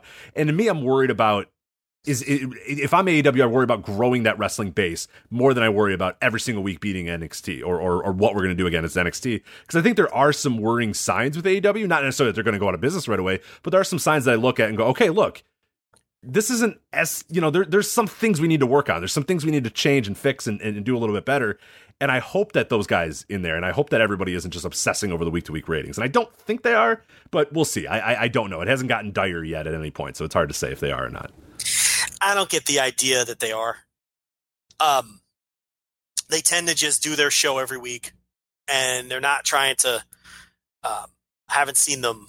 They haven't added an overrun, which was an old Monday Night War trick that WWE rolled out almost immediately. Yeah, week 1 they rolled that out for NXT, which it doesn't artificially, but sort of inflates your average viewership because everyone from the other show turns on your show after it's over, and then you get a nice bump of 20,000, you bump your average up 20. So, AEW hasn't resorted to any of those kind of techniques, or they're not trying to strategically stack their quarter hours against what's going on the other show. I don't get the sense. And also, it's a promotion that feels like to me is very well booked long term. It feels like they seamlessly go from one story to the next. It feels like it's all plotted out. So I don't get the sense that there's any kind of panic but again, I wouldn't even, I wouldn't even worry. I agree with you that they shouldn't be concerned with winning the ratings every week. That's such a small and insignificant battle. Okay, to hyper focus on making sure you win the ratings every week. But quite honestly, I am still not convinced that NXT is close. I want to see NXT come close in those demos in a normal week before I say that they're close. Rich, we're 2 weeks removed from them being doubled in all the demos. I mean, what are we doing here? Can I have more definitive evidence than a holiday that this thing is close? You know what I mean? I'm not convinced. In 3 days, I might be convinced. And this is what I've been saying all along in this segment. I'm not convinced right now. This could all be a giant fucking nothing. You know, and this is what happens when you hyper-focus on ratings every week. You know, and it's because it's interesting right now and people are going to do it. Sometimes you have these weird weeks for whatever reason. And this one was because it was the Wednesday before Thanksgiving. So we got a weird week. You know, we had a weird week, Game 7 of the World Series. And there's going to be more weird weeks. But, you know, we'll find out in a couple days if it was not a weird week and it was a sign of something. And that's why we're all kind of in the unknown right now. But it wouldn't stun me at all if this week AEW has a 1.5 time lead in the demo again. It would not stun me at all. Because you're going to tell me that simply based on Survivor Series and based on 1 week, all of the young viewers that were watching AEW have decided, oh, I'm watching NXT now. I don't know if I buy that. Why would I buy that? Things don't happen that quickly. You know, there was no slow build to that. They're getting crushed in the demo like usual every week. Even the other week where they won in total view, they got beat in the demos. So I don't think pendulums just don't swing that fast. And there's nothing that happened significantly on either side that would have caused something. There wasn't a major star that went from one side or the other. It is coming off a pay-per-view. You know, TV shows get bumped coming off a pay-per-view. You know, so I don't know. I think if I'm in the room with AEW, okay, I'm not going to say that I'm happy. This was a pretty ugly result. Okay? But I'm also not panicking at all. I stay the course and I see what happens this week. And then I go from there. And if I'm still in the 0.2s in the demo, that's where I'm concerned. I don't give a shit how many total viewers NXT has. I don't even really care about NXT's demo. That's just fucking chest thumping stuff. But if my demos are still in the point, if that 18 to 49 is still in the 0.2s, when I was in the 0.4s a few weeks ago, that's where the concern lies to me. All right, so anything else on this AEW thing, or you want to move on to some other topics? No. Again, if people want more detail, patreon.com/voice of wrestling. I did 15 minutes on it on Monday. And as far as the attendance, though, I did want to say, oh, yeah. We kind of predicted that. Oh, yeah. I mean, drawing weekly is going to be tough. And it wasn't tough for them initially, and now it's getting tough. Yeah, once the honeymoon period was over and the new car smell was gone and they were going to have trouble. And Chicago, they've been there 1,000 times. Oh my God. I'm going to talk about this. I'm going to talk about this a little bit later when we talk about the Evolve double shot weekend. Okay. But my God, Chicago, you guys are if you are a promoter listening to this, please stay away from Chicago for a few months. We are burnt out. We can't go to any more wrestling. We just can't. I'm going to detail all the shows that have been here in the last month. We'll save that, but unbelievable. In terms of AEW drawing, 4,000 to 5,000 people, 3,000 to 5,000 people, whatever it is for TV on a week, I'm not surprised at all. Rich, we said that was going to happen. Mm-hmm. We said they were going to come out, sell out for a month or two, and it turned out to be a month. And then after that, they were going to have the same problems WWE has drawing for TV on a week-in, week-out basis. And we wondered what kind of buildings they were going to. Remember, we had that whole discussion. Do you run field houses? Do you run basketball arenas and curtain off half? And what they've decided to do is run pretty large buildings and just stick everybody on one side the same way they do for SmackDown. So that's been their solution to this. I might try to run slightly smaller buildings and go for the same amount of fans, but a hotter atmosphere. You know what I mean? You don't want to go too small, though, because the one major edge they have is they feel big time. When you watch on TV, they feel big time. Right. And they might lose some of that going to a field house or, a gymnasium or whatever. Yeah. Yeah. You don't want to go too small. You still want to feel like you're in, a major building. So it's like, so you got to be careful. You don't want to go somewhere that has bleachers. You still want to have that big time feel. But yeah, I mean, we predicted that. I mean, I didn't think, this is going exactly how we thought it would in terms of, drawing fans to the shows. Yeah, absolutely. Yeah, no, I wasn't too surprised, but yeah, I've also reaffirmed why I really don't go to TV wrestling ever is like, and it was a fine show, it was okay, but it's just like, it's never the same. Like, I just, and the nurse had the same opinion too. She was just like, I like it better when shows just have wrestling. And I was like, I married the right woman. Yes, you're right. Like, she doesn't, she's got no time for promos and all that sort of stuff. She likes a little bit of that, but she's bored. She just wants action, Joe. She just wants wrestling. She wants men and fights and wars, and that's what she wants. So I'm with her too. Can't blame her. Yeah, I was like, hey, look, preach to the choir on that one. So, all right, so that's that. Let's get to this topic here. Marty Scurll. So this is from the Wrestling Observer this week. It says Marty Scurll will be working Final Battle, even though his contract expires on 11/30. So now, as of this recording, he has expired. He is done.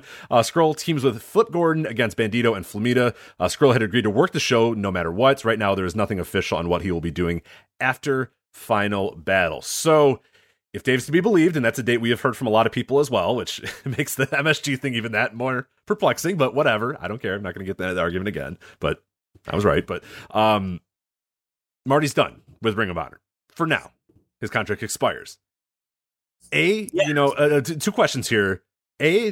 Do you find it weird that he's working Final Battle, or do you think that's just a nice, hey, I'll round out my story, I'll finish out the story, and then I'll do whatever I'm going to do? Is that interesting? Because a lot of people are kind of fixated on that. It's like, wait, he's working Final Battle even though his contract expired? Like, where are you on that? It doesn't bother me at all. It's just kind of normal shit. So what? So the guy agreed to work a show after his contract ended. Who cares?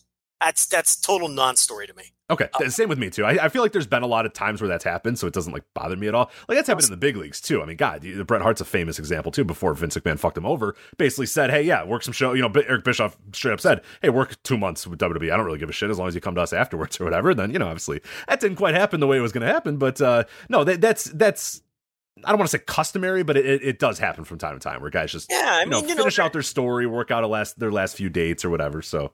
That's it. If they got him in a room and said, hey, man, your contract expires a few days before Final Battle. Can we wrap you up there? And he said, yeah, sure. You've treated me well. No problem. Why is that a story? Who cares? Absolutely. So then I'll ask you the next question because I'm right with you on that one. The next question is, what is next for Marty? If you were odds making, I think most people, the favorites, the bet you're probably not going to make any money on is AEW.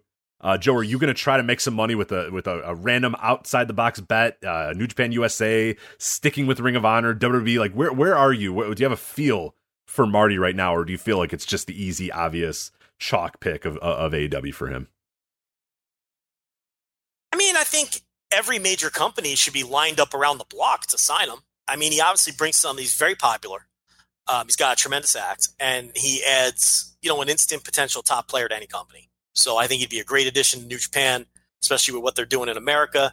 I'm sure Ring of Honor would like to have him back. And based on the fact that he's kind of doing business the right way here and finishing up even without a deal, suggests to me that he's happy there and that they treated him well. If they treated him like shit, he would have told them, go kick rocks. My contract's up. I'm not working that show.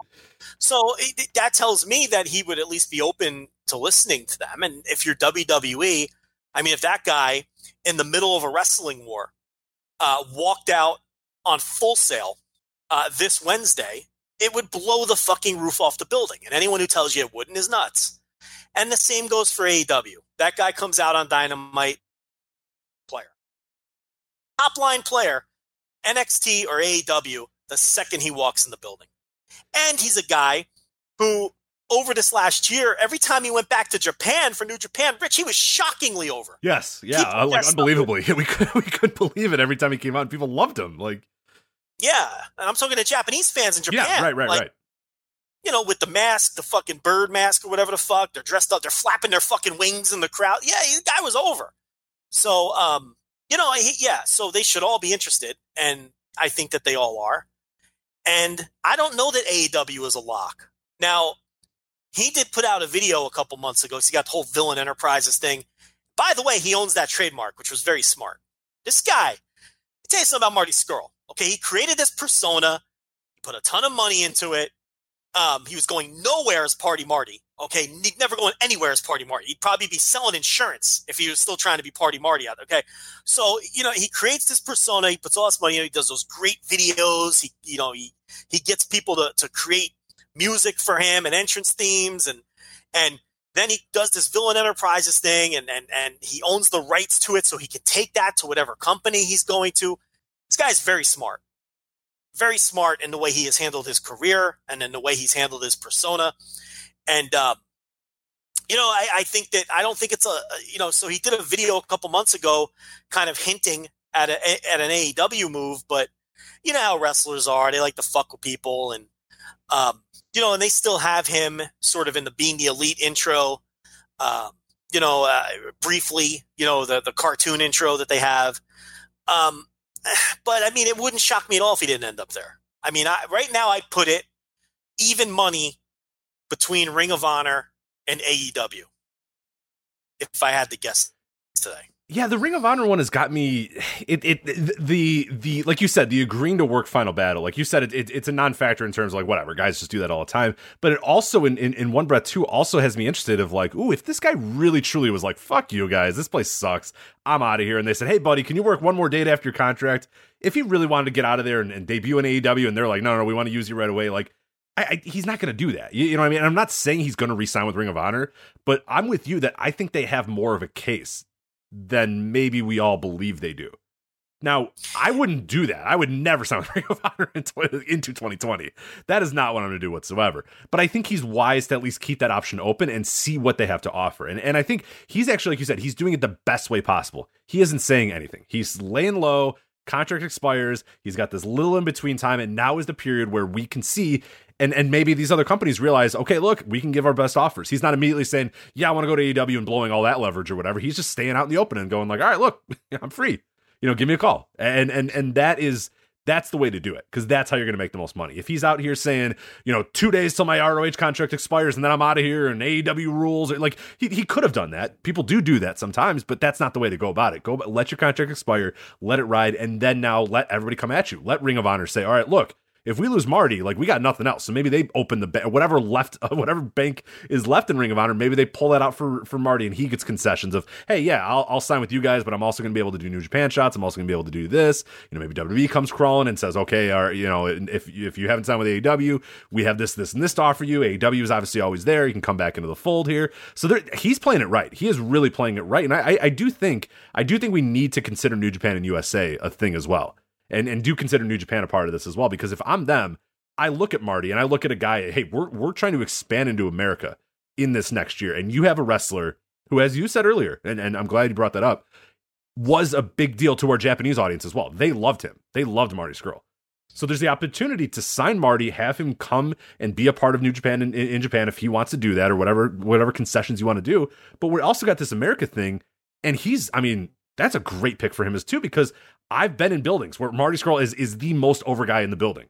And that's that right now, the Ring of Honor stuff, because it's so dead, it's hard to really judge that. But I have no doubt that with a little bit of reworking, a few weeks, a month or so, Marty's right back to being Marty. He's a big deal. Like you said, he'd show up on NXT, he'd be the biggest star in the world. He'd blow the roof off the place. Yeah, exactly. So it's like anything that, like, out of sight, out of mind right now with Ring of Honor, but he's still a goddamn gigantic star. So I like the New Japan thing. I really do. I'm not saying they're going to, but if I'm them, I get in that conversation as well. I think they'd be silly not to. Yeah, the problem is he can make big money without having to fly to Japan. Exactly. Right. Three other suitors. And the New Japan USA thing is so unproven. So there's a lot of long flights and a lot of, instability there. You don't know what's going to happen with these expanded US tours, which is why I would kind of, just thinking like him, for me at least, I'd be like, they'd be my fourth option unless they really came strong with the biggest financial offer. Just for those fucking flights, you could avoid that and still make big money. Now, as far as ROH goes, that's, they pay the top guys. I mean, there's guys getting 6-figure contracts there. We've been over it a million times. And Flamita just signed there. It's not like they aren't able to still woo people, even though critically everybody pans the product badly. There's still people that want to work there because they pay a lot of money and the schedule's easy. You're going to have 3 or 4 dates per month, and you can make upwards of $100,000 a year and make well into 6 figures and have a super easy schedule. That is tempting for anyone. And you don't have to fly to Japan, 8 times a year, right, to do it. So it's like, I could totally see why you would re-sign with Ring of Honor. It's a nice spot for guys like Roosh and Bandito and Marty Scurll and Jeff Cobb and these guys that they signed, because they're making a shit ton of money and they're working 3 or 4 times a month. And so that's why I think Ring of Honor along with the fact that he's working without the deal, like we've outlined. And AEW, obviously, I mean, it would shock no one if he showed up on any given Wednesday from this point forward, because he's free to do that.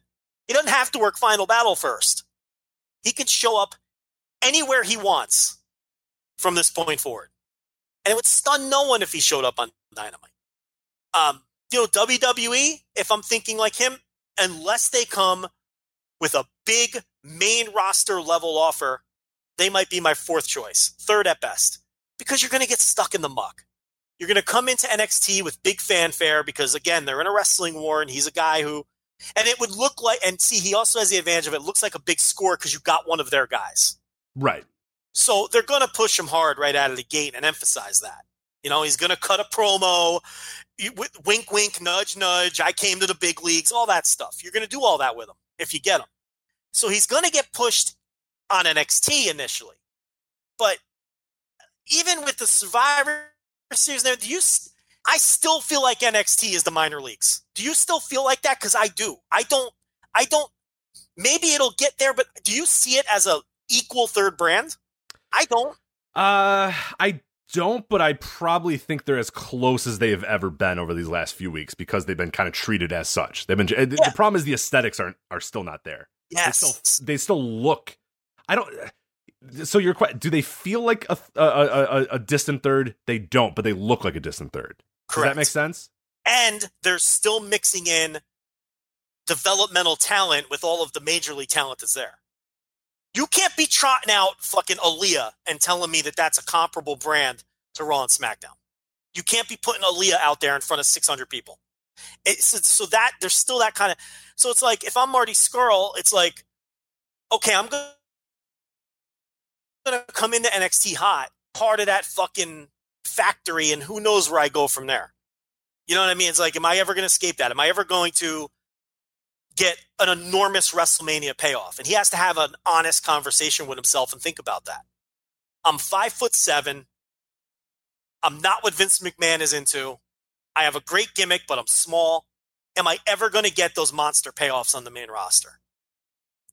Honestly, I think the answer is no. So maybe the play is it because AEW, he will main event at some point. I think everyone would agree with that. He's going to be a main eventer if he goes there. Right, for New sure. Japan, New Japan, he won't. And you get the flights and everything else. And Ring of Honor, that's the comfortable, easy pick. I can they're probably offering him a raise, and you still got that super easy schedule. That's why I say Ring of Honor and AEW to me are the front runners. So that is Marty. Yeah, it'll be interesting to see this Wednesday. I'll definitely be watching. He's free to come out anywhere. So that would be, yeah, it's going to be interesting. Yeah, wherever he goes, that's going to be a big deal, regardless of wherever. So that's important stuff there with Marty. So yeah, we'll see. We'll see what happens. And listen, I don't know how fucking tall he is. Don't start tweeting, oh, he's 5'7". He's definitely like 5'5". I stood next to him in a picture. I don't care. You get the idea. What did you say? I didn't even hear. What is the context of this? I said he was 5'7", and I'm just like, there's going to be people tweeting at us now. I took a picture with him, he's and I'm 5'6.5", and he's definitely not tall. He's literally. I don't care. The idea here is he's short. That's all I'm trying to get across. Jeez, I'm mad already because I know he is shockingly short when you stand next to him. He is very short, yes. So he might not even be 5'7", which actually just exasperates my point. Exactly, you've done it to yourself now. Yes. All right, I guess we gotta. Do you have anything to say about the World Tag League? Have you watched any of the World Tag League? Yes, I have. Okay, so what are your hot World Tag League thoughts? As of this recording, by the way, Evil and Sonata are in first place with 22 points. Yeah. What are we doing? Why is this so long? Yeah, 22 points. Yeah. 22 points. Yeah, 11 wins. Yeah. And there's still 4 more to go, or 3 more to go. Right, because you get 15 matches here. Oh, so dear God. 22 might not be good enough to win it. You know, you get 15 matches here. Look, I haven't watched anything since like night 5 or something, night 6. Well, you missed 26 shows. Damn it. Yeah, I mean, I cherry picked, and everything I watched was pretty good. I mean, the energy's good because there's been some World Tag Leagues, Rich, where the energy isn't even there, you know, and it's just like, what the fuck am I doing? Like watching this, but everything I've watched, I've been pleased with. Everyone seems to be into it. And you know what I think it is? I think it's because they have such a huge roster now, and they cycle everybody in and out. It's like Satoshi Kojima hasn't wrestled in months. So, like, he's on this tour and he's fresh. You know what I mean? So it's like, and you got a lot of guys like that. They're like Toa Hanare is killing himself on this tour. Number one, he's a kid trying to get a break. Number two, they cycle guys in and out, and you're not working fucking 9,000 matches a year. Toa Hanare, by the way, listen, I know I say this every year. You need to push that man next week. My God, is he ready? I mean, I know you've said you've seen none of it, but if you decide to go watch a match or two, make sure you watch one of his. I mean, the guy is just, God, he's good. But, the Tenkoji matches, I mean, Kojima looks good. I'm not going to say Tenzan looks good. Nakanishi looks like he's going to drop dead at any second. Interesting, Rich. Nagata and Nakanishi, right? They have 2 points. The Goto Carl Fredericks team, which I thought would have 0 because of the young lion, they're ahead of them in the standings. Like, what does that tell you about Carl Fredericks? I know this is like a little thing and I don't want to harp on it, but you know how they treat young lions in any tournament scenario. Okay? So for him to have any points and to be ahead of veteran teams, I mean, look, I don't think we have to sell anybody on Carl Fredericks, but I think that's a slightly bigger story that no one's talking about, that he's not going to finish in last.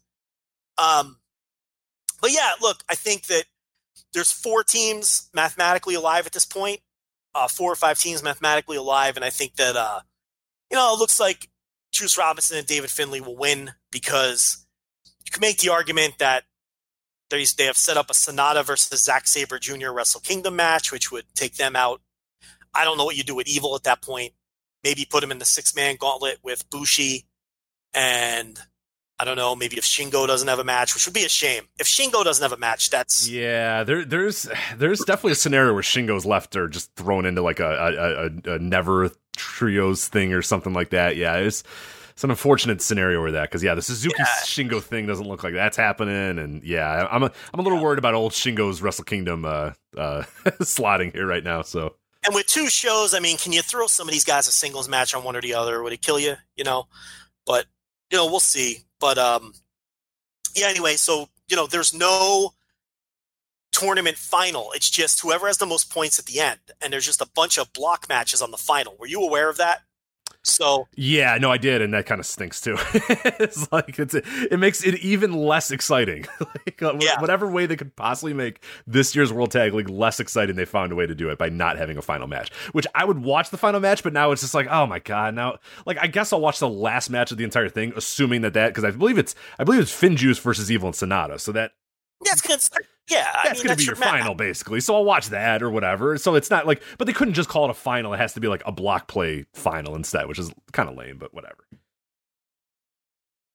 Doing the extra match with the top 2 teams, but those will be the top 2 teams when they face each other. Exactly. Right. So if Sonata, it's like, if he's going to wrestle Zach for the Rev Pro title, then, and Finlay and Juice Robinson, what that also means is that you're getting Moxley at Wrestle Kingdom, because then Moxley would wrestle Lance Archer, because it was either going to be Juice Robinson and Lance Archer or Moxley and Lance Archer. So if Juice Robinson wins the tournament, then that opens the door for Moxley to work Wrestle Kingdom, which I don't think is confirmed or anything, but that would pretty much confirm it. So that match you're talking about, Evil and Sonata versus Finjuice, is a really big match because it really sets a bunch of other things in stone for Wrestle Kingdom. So you can basically skip all 900 nights of this thing and just watch that match, because it's probably going to be pretty good. And it's going to determine a lot of what goes on the 4th and 5th. And the other teams that are still alive, I mean, Gorillas of Destiny aren't going to win, obviously. And, Ishii and Yoshihashi are still alive. Yes, you can't discount them completely. And then I think Colt Cabana and Toru Yano were still alive too. I believe there's some weird scenarios where they could still be involved, but I mean, they're not. The final match of the final night of the World Tag League is Evil Sonata versus Finjuice. So Did they put the order out too? Did they? I totally believe so. I believe that they did. So. Oh my God, they just don't give a fuck. They don't usually for these tournaments. Unfortunately, the worst thing that you ever discovered or you ever told me is to like at the G1 like look at the final schedule of the final night, and it just ruins it all. Like there's still some fun things that can kind of happen, but for the most part, there's like one match or two matches where you're like, that's it. Well, that's all you have to really worry about. And I'm like, man, like that sucks so much. But see, usually they don't give you the match order. I mean, that's crazy. Right. You kind of have to just guess a little bit. But yeah, I again, don't quote me if they gave the match order, but that's a final match on the final night. I'm led to believe that will be the final match, and that will be kind of the pseudo final. You know, whatever scenario they can do to do that. So yeah, it just makes too much sense. So that'll probably be the one to determine it. But that's your World Tag League. You know, the real World Tag League's going on too, Rich, at the same exact time. You got two exciting tag leagues in Japan going on at once here. So I know you're on top of both of them. Oh, absolutely. Watching every moment of every single thing. Now, basically just working on the New Japan ebook and doing all this other bullshit going on. But yeah, well, did you see that that bodyguard who was teaming with Daisuke Sekimoto? He got injured. So that team is forfeiting all their matches, and it totally fucked up the booking. Oh, the worst. Yeah, and now they're doing like double countouts and all this weird shit. Yes. Which they would not, like, it's totally fucking Akiyama in a room going, oh fuck, I gotta rework all of this. Throwing the pencil across the hall, like, god damn it. Like, yeah, so now there's like, when do they ever do double countouts? Yeah, so now there's going to be a bunch of shit finishes and shit matches. Yeah, and all this weird shit going on. And Valletta pinned Kento Miyahara again. He beats him in the carnival, and then he beats him in this tournament. Are they really going to put that guy in a Triple Crown match? God. Could you do that? I mean, he's wrestled everybody else. I think you kind of have to, but should you? I don't think you should, but I think you kind of have to. Can you do that in a Korakuen and draw 1,400 fans? I guess. I wouldn't, but I suppose. I mean, are the fans taking to him, do you think, on a level that or do they still not buy it? No, he stinks. Well, I know he stinks, but is because he's winning, do you think that the fans are buying it, or do they know he fucking stinks? I don't know. I don't get the sense that he's like older. I'm guessing that the fans, I'm guessing that that's actually the case too, that they're not like, oh boy, let's go see that. So let's go to Korakuen Hall for that. But he doesn't get like special reactions, like even on like an ironic level, if that's what you're at. No, he just fucking stinks. I don't know. It's weird, but those standings are all fucked up. Like Lee and Nomura are like down in the standings, and Miyahara and Kento Miyahara and Aoyagi are down in the standings, and like the End is in first place. Like it's right. It's bizarre. Like Violent Giants are at the top, obviously, but like the other teams at the top are like not the teams you'd think they would be. And I guess it's because the one team got injured and fucked everything up, and they also book teams to come back from behind. I understand that too, but yeah, that tournament's an absolute mess. I haven't watched any of that yet, but our guys are killing it with the reviews on that. They're on top of it. Paul Volschreit. And, Paul and Gerard are doing all the reviews at voicesofwrestling.com for every single night, every single Real World Tag League match they are reviewing, which you can, again, go to voicesofwrestling.com and check those out. They're doing a great job. So if you want to catch up, find out the matches that you really should see, find out the standout matches, because there's obviously not going to be all hitters. There's going to be, especially with any of these World Tag Leagues, but judging by the reviews that are coming out from the New Japan World Tag League, which Harley is doing all of those for voicesofwrestling.com as well, judging by those reviews versus the Real World Tag League reviews, is that I would much rather be watching the Real World Tag League ones than whatever's going on in the World Tag League, because there seems like there's been some pretty good stuff there, even though weird results aside, and this unfortunately happens sometimes when you get cute with tournaments and stuff, and then something goes wrong, like you kind of get fucked in this case. So Gerald DiTrolio and then Harley Duncan right on the New Japan side. Harley's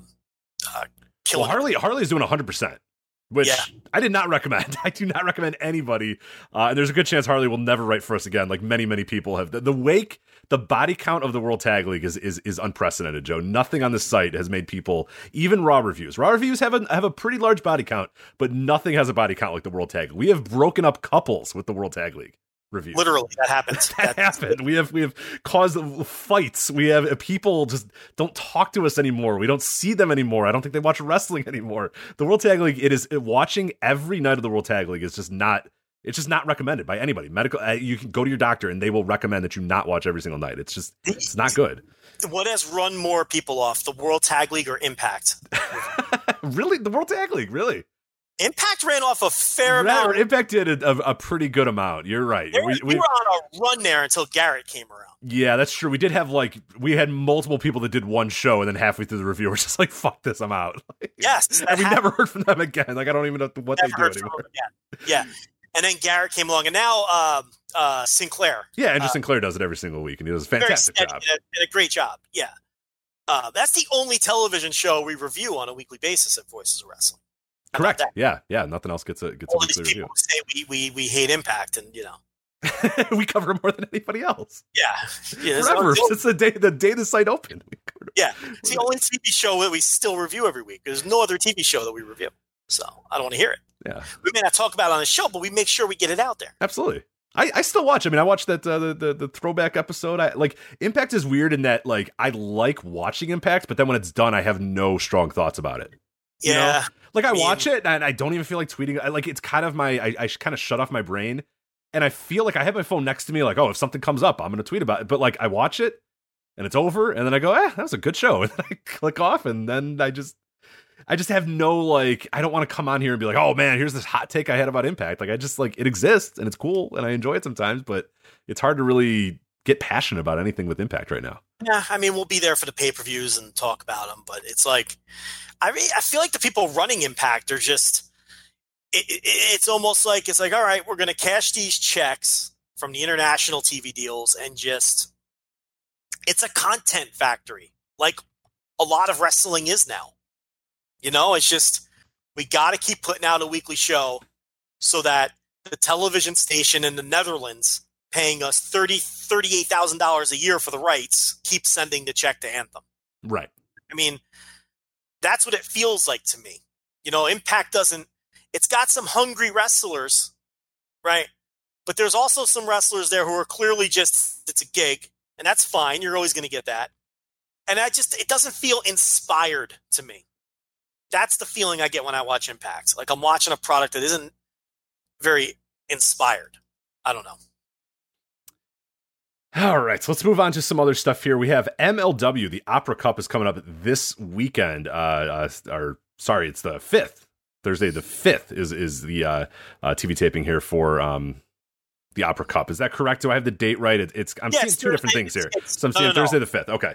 The taping is the Melrose Ballroom, Thursday the 5th. Okay, that's okay. So I saw two different things here, and I got a little confused. There's some interesting stuff going on with this Opera Cup. So we have Tom Lawler versus a member of the Von Erichs as one of the matches here. I know you've touched on a little bit of this, but I wanted to at least give it because it's a really, really interesting card on my end here for MLW here.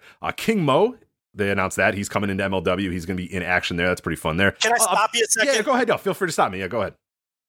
Doesn't it feel like King Mo has been teasing a pro wrestling career for 10 years? Literally since the beginning of the show was, I think, one of the first topics the first few years was his dual Impact MMA career and how he was going to train and do both and do all this sort of stuff. I can't believe we're still doing the King Mo thing. Does anybody care about King Mo anymore?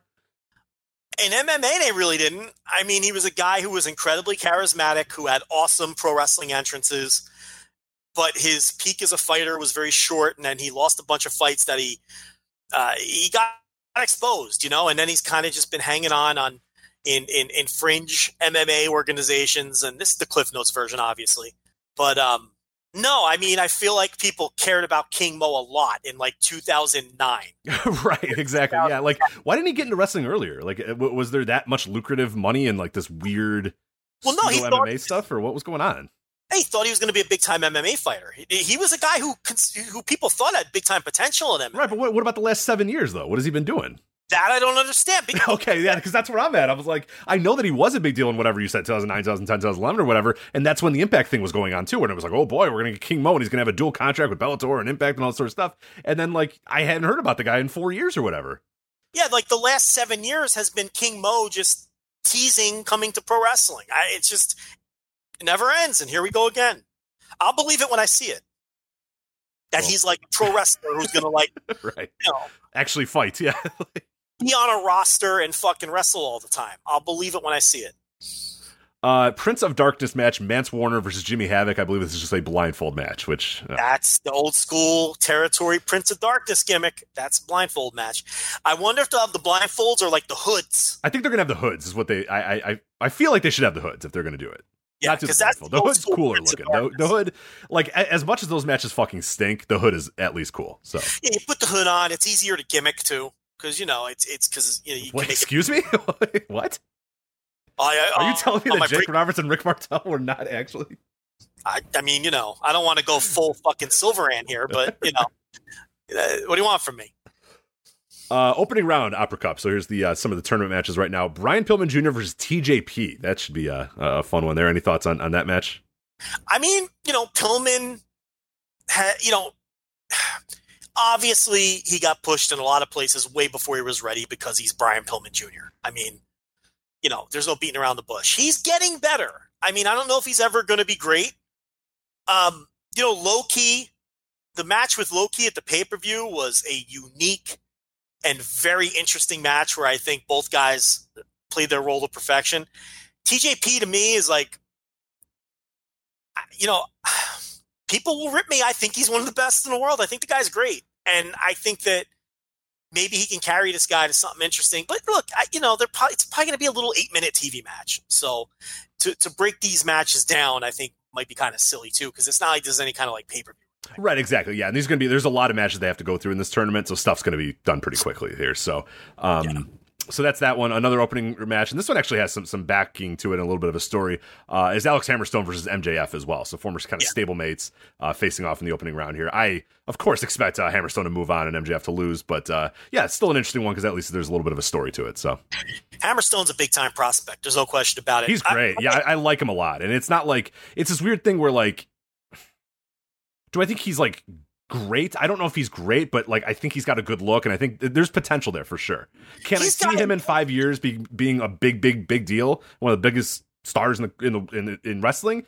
I kind of could. I kind of can. Like he has the presence, he's got the charisma, he's got the look. He kind of feels like a big time wrestler.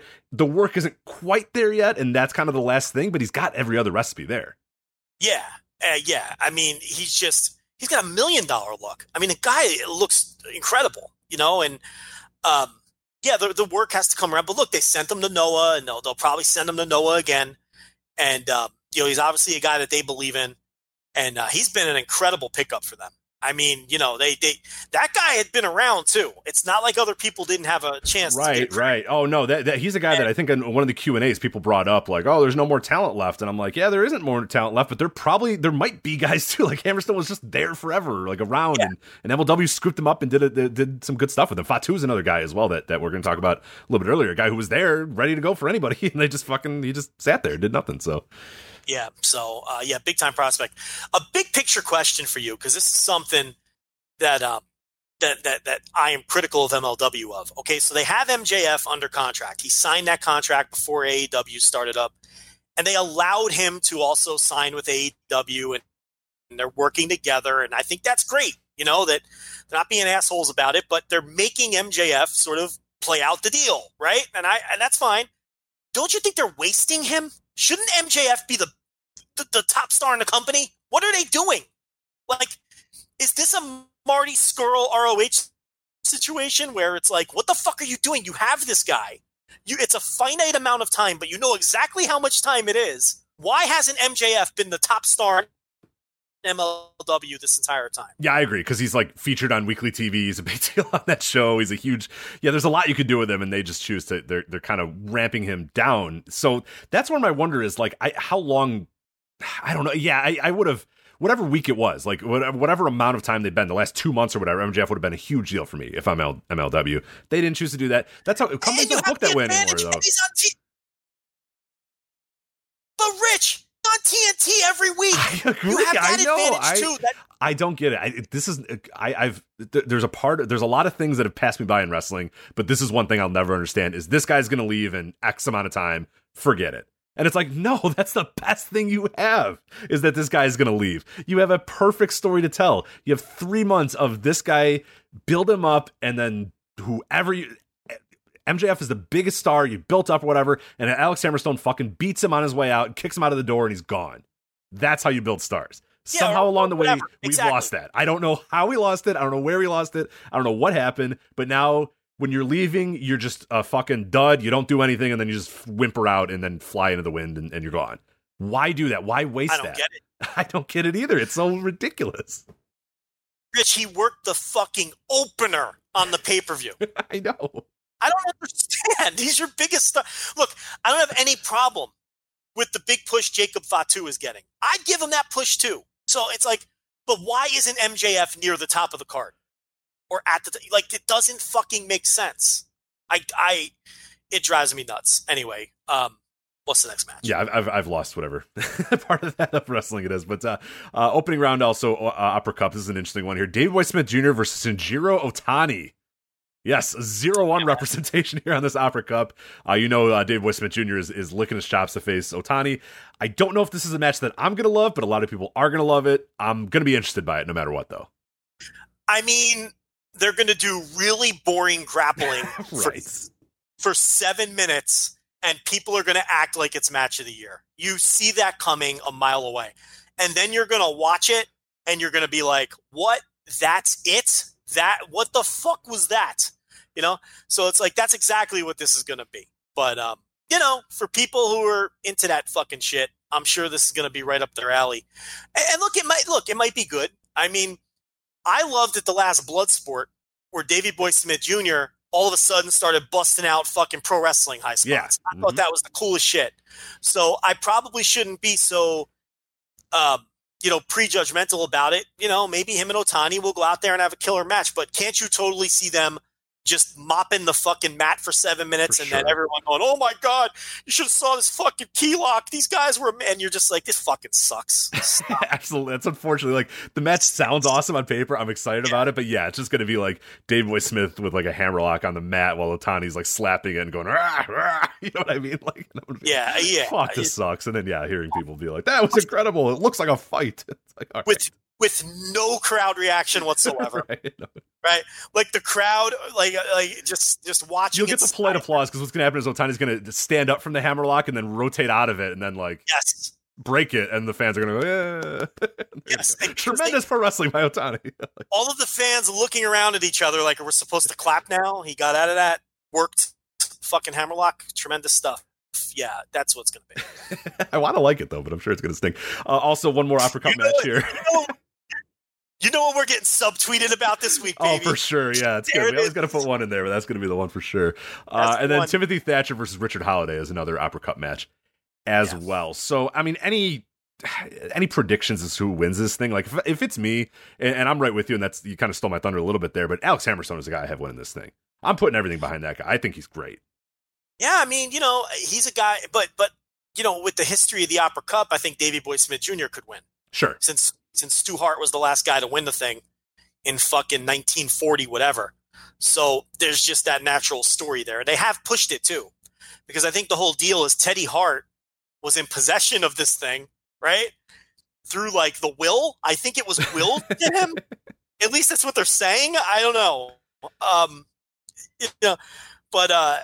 So they're pushing that story that it's like a family, like a heart thing. So, that's why I'd give Davey Boy Smith Jr.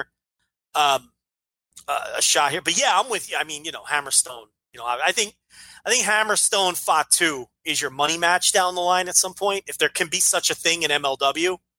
So that maybe that's what you try to build towards here, but I don't know. We'll see. I'm with you. I think Davey Boy's probably the one that's going to win. If I was booking, I'd have Hammerstone win because I think there's some prestige there and he wins the tournament and all that sort of stuff. But yeah, you're right. It's probably going to be the chalk pick is just go with Davey Boy as the winner of the cup. And then we also have another match here that I'm really looking forward to. Contra Unit versus Strong Hearts. It's Shima L. Lindemann and Erie E. For the Strong Heart. So I am really excited about that. And a very interesting thing as well to have Shima and Lindemann and obviously Erie in this match in MLW in a big time match against Fatu and stuff. And those are AEW guys in terms of Shima and Lindemann or whatever. So just kind of an interesting relationship thing here, but a match that I'm really, really looking forward to. That sounds fucking great. Yeah. That should be interesting. Erie is a guy who is always better on paper than in reality to me. Erie is a guy who had like a great match 7 years ago and has never lived up to it since. But he's okay. I think he fucking smiles too much. Why does that guy smile so much? Can he stop fucking smiling and punch somebody in the mouth? I'm waiting for Erie. He's a big hoss, right? He's this big dude. But see, the problem is though, like, have you ever met him? He's probably exactly like that. He's like right? the biggest cream puff in the world. Yeah, like he's not a bad. He looks like a badass, and then you're like, oh, you're Ian. He's like, oh, hi. He like hugs you and stuff, and you're like, oh, all right. Like, which is great, but he loves like Disney and shit. Like, no, he's not gonna punch anybody. That's the problem. Like, no, that's awesome, but can he just look? Pro wrestling is a performance, Rich. I know. I just don't think he's.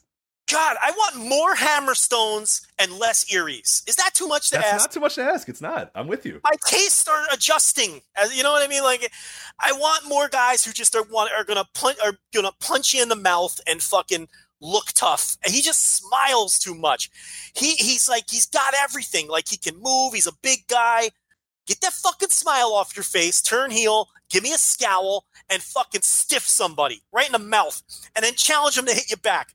That's what I want to see out of Erie. I haven't seen any of his Strongheart stuff. Is he? I'm guessing he's not doing that yet, right? Get off of Disney Plus if you're Erie, and get on Pornhub. Okay, I want to sully this man. Okay, I want no more wholesome Erie. I want badass fucking Erie. Get him in a leather jacket. Do whatever we got to do to toughen this man up, because the potential's there. But yeah, I don't know. Yeah, so that's the combination of strong hearts you're getting. Yes. And there you go. The Contra combination is also they've got because Fatu's not involved in that match. That's I think Fatu is in that match. I think as far as the graphic is, Fatu is in there. So I believe. Let me get the official word on who. Because did you? There's a bunch of guys in that faction. There is. Yeah, let me get the official word because there's like 5 guys in this picture, so I don't know who's actually. And I don't even know if Joseph Samael, he doesn't even wrestle much anymore. I think he's a manager now of the and that's another guy who was a sneaky good signing, because I buried that too when they signed him, and he's been fucking nothing but like with the fireballs and the great promos that he cuts. I mean, Samael has been a great addition as well. All right, so the word I think, and I again, don't quote me if this is exactly final, but it looks like it's Fatu, Quan, and then Gotch is going to be the 3. Okay. All right, so it's Samael that's not in the match. Correct, yeah. I don't think he's going to wrestle much. I think he's more like the mouthpiece now. It seems that way anyway. Yeah, and he's really good at that. So, I mean, go with it for sure, because he's really, really good at that. But yeah, I couldn't tell because he was in this graphic, so I wasn't sure where he stood. But yeah, it looks like it's Gotch, Quan, and Fatu. Okay. So that's that. So that's that. Also, other people, you got Ross and Marshall Von Erich are listed on there. Myron Reed's listed on there. Coda Brazil, Jordan Oliver, Selena De La Renta on there as well. But yeah, it looks like a pretty fun show of MLW. MLW, unfortunate company that because of these Wednesday Night Wars and all this sort of shit, we've kind of forgotten. I'm still watching it a little bit. Are you still keeping up with MLW Weekly? I don't watch week in, week out, but I do have an eye on it. I probably watch 2 out of the 4 per month. Listen, that pay-per-view was legitimately a show of the year contender. That was so good. It was really good. Yeah, I was kicking myself that I wasn't able to go to that because I was watching it being like, fuck, this is great. Like, I would have loved to have been here, but... I mean, that was the weekend of all those big Japanese shows, and it was better than all of them. It was definitely better than the Noah show. It was definitely better than the Big Japan show. I did not watch the DDT show. And what was the New Japan show that weekend? I can't ever remember which one. Oh, God, what was that? Yeah. But anyway, that... so long, yeah, but there was a lot. No, that MLW show, it was tremendous. I mean, it was just, and it's the kind of show that like any kind of wrestling fan would enjoy. There was so much variety, like a lot of different stuff. Yeah, that's what I like about MLW the best, is that there is that variety. Like you said, there's just guys that look good, like Alex Hammerstone. Like, he might not be the best wrestler, but goddamn it, he looks good. There's good wrestlers. You got some grappling in there. You got a little international talent. Like, it's so varied. And yeah, like the main event's this like lucha brawl, and then like, you have Loki and Brian Pillman Jr., which is unlike anything else on that show. And then you have it's just like, yeah, they do such a great job of variety. So I got to give them some credit there. So. All right. Let's move on as well. We're chopping these all down here. While we're in the indies, let's talk about Evolve, because Evolve's got a double shot going on this weekend as well, Joe. Evolve 141 and Evolve 142, December 6th in Livonia, Michigan, and then December 7th in Chicago, Illinois. So before we go over what's going on those shows, I do have to tell you, again, I mentioned Chicago. You mentioned AEW running Chicago. Joe, where was Survivor Series? I believe that was in Chicago. Okay, where was TakeOver? TakeOver was in Chicago as well. Okay, where was SmackDown? That would be Chicago. Okay, where was Raw? The Windy City. That was the Windy City. Where was Impact's Bound for Glory in October? The Second City. You got to figure out a lot of different ways to say Chicago. I'm very interested in what you do here. I know some sleeper ones. We'll see how you do here. All right. We're going to go down the list here a little bit more. MLW Saturday Night Super Fight, the aforementioned pay-per-view. That was at the home of the 2016 World Series champion Chicago Cubs. I don't know about that. That's a bad one. Anyway, this weekend, again, you're going to have Evolve. Dynamite was there. AEW ran on the 30th this last few days. Freelance Wrestling has ran 2 shows since October. There's also the return of Dream of Wrestling, which reappeared into the world. There was Shimmer Volume 14, 15, 114, 115, 116, 117. That was in early November as well. This weekend, you also have Shine and Kaiju Big Battle is here this weekend as well. Yeah. We got to stop running Chicago, guys. We're burning out the city. We are burning out. And I had a discussion with multiple people and people that didn't know each other as well, telling me about stuff going on. We got Warrior Wrestling next weekend as well. Warrior Wrestling coming up next weekend. Freelance coming back next weekend as well. Will Ospreay. How much did they pay Will Ospreay? I don't know, man. That show's loaded. Jesus Christ.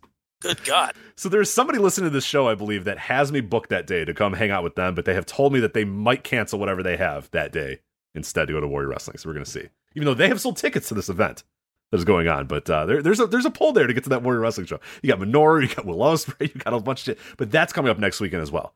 This town has gotten absolutely burnt out. And like I was saying, I was talking to multiple people involved in the business, and they were all telling me that I mentioned this. Hey, one guy told me this. What do you think? And they're saying, yeah, we're all in agreement that everybody is running this town dry.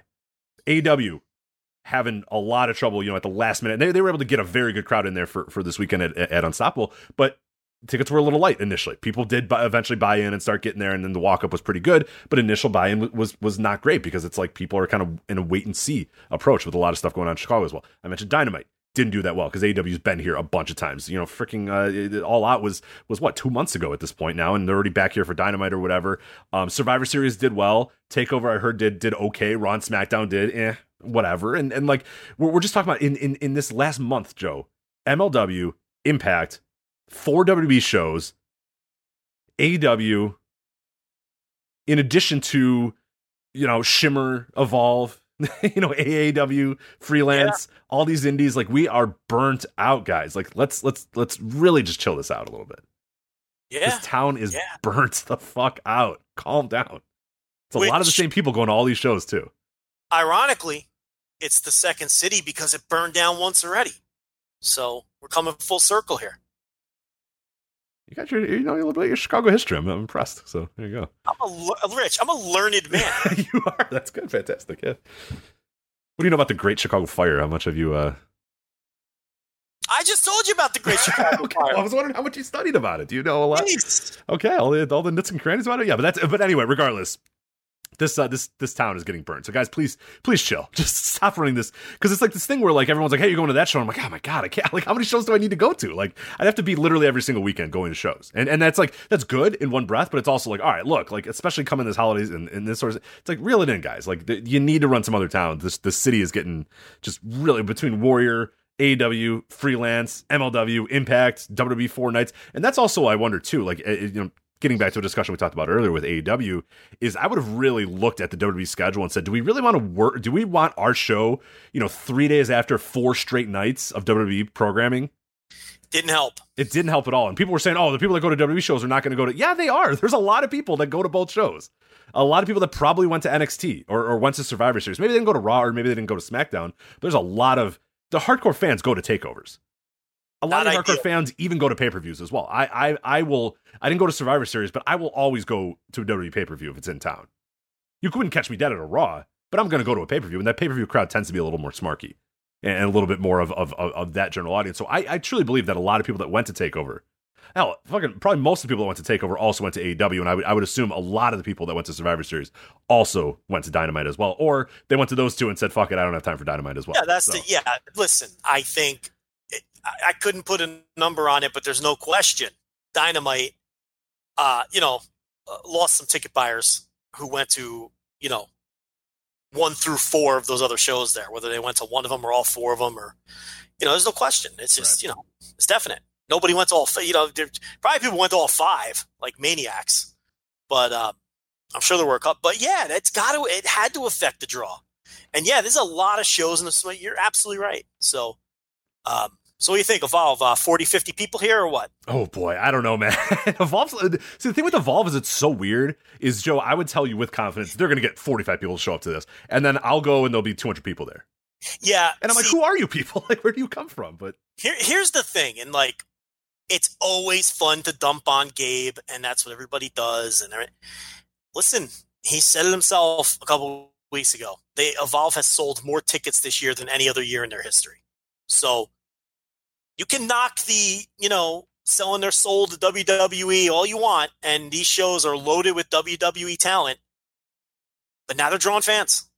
And it wouldn't surprise me at all if these shows did okay, by Evolve standards, which means a full, what building is this in Chicago? And it's Logan Square Auditorium. So yeah, so what's a full Logan Square? What is it? How many? Probably 300, 350 maybe. Oh my God, they're gonna sell that out easy. Depending on fire codes, I think. I don't know exactly. I shouldn't maybe say that number. Rich, there's good. Oh, come on. They'll do okay. It's got Walter on top. They're doing 300 fans. Oh yeah, no question. Yeah, a building that size. Yeah, it'll look good. It'll definitely look good if you're watching there. But yeah, they Evolve draws everywhere now. And look, I get what you're saying with the but 300. I think they could do 300 fans with Walter on top. So anyway, that's let's go through these shows, I guess. Yeah, there's some pretty good stuff here. I really like these. So we'll start with 141, December 6th in Livonia, Michigan. You have Extreme Rules, Kurt Stallion versus Anthony Green. Yeah.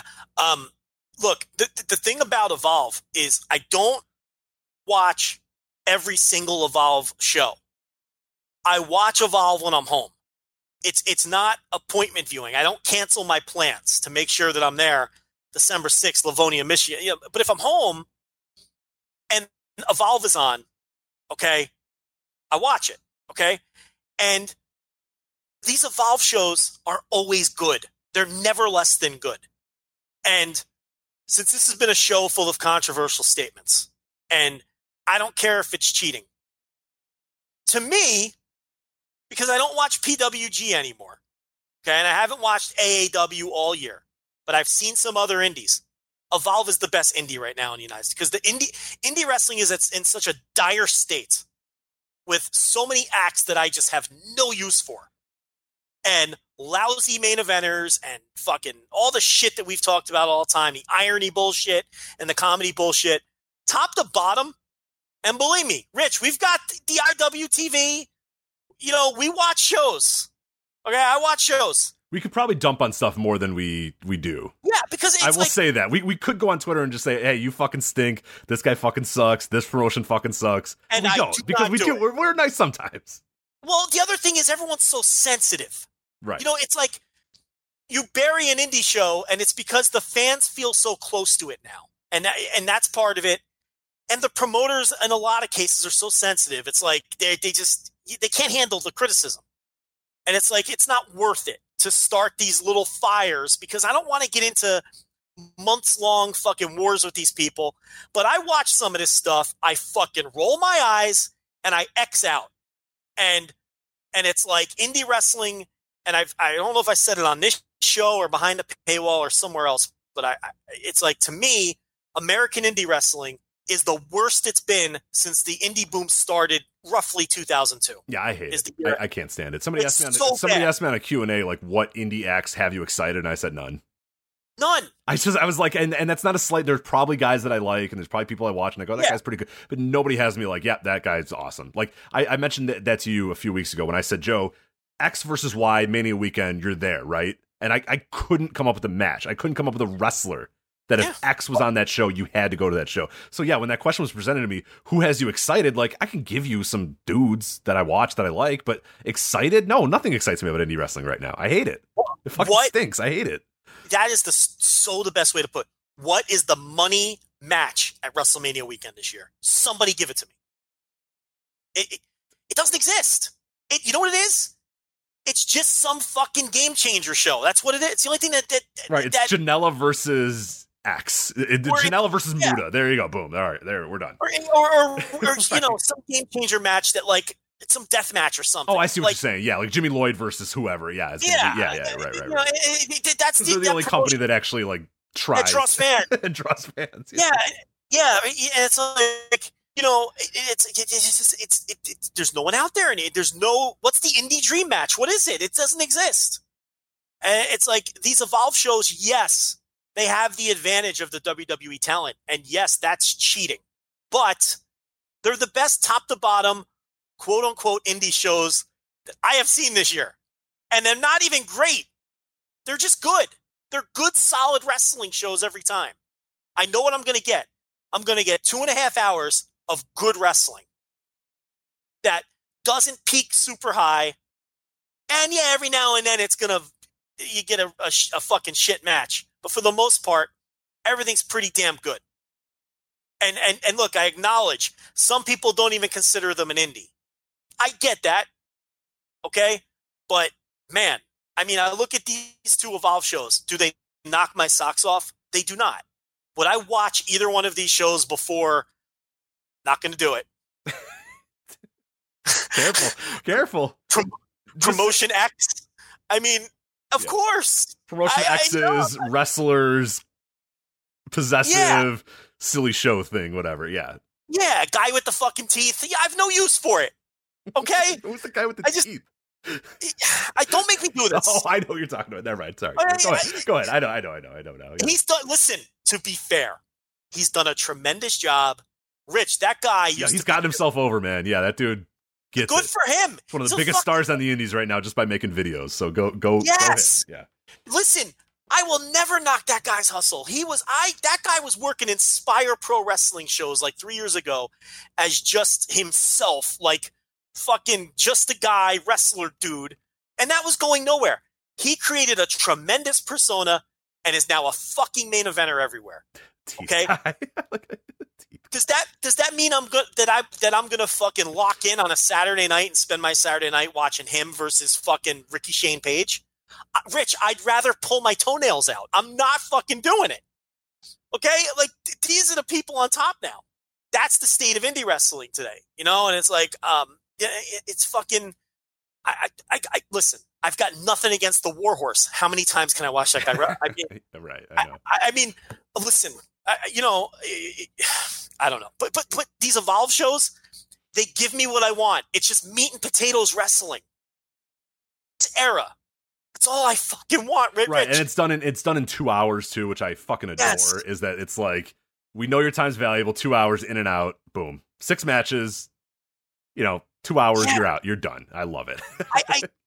I'd rather watch Josh Briggs and JD Drake have a 3.5-star match where they beat each other up than watch fucking Kylie Ray in an intergender match number 17. I have zero fucking use for it at all, whatsoever. None. You know what I mean? And again, I like Kylie Ray. I don't want to watch her against fucking go on her fucking, you know, Ethan Page on this show and this guy. Oh, fucking enough with the intergender and whatever. Can we talk about these shows? Let's go, yeah, because I like a lot of what's on the show, so I'm excited to talk about it here.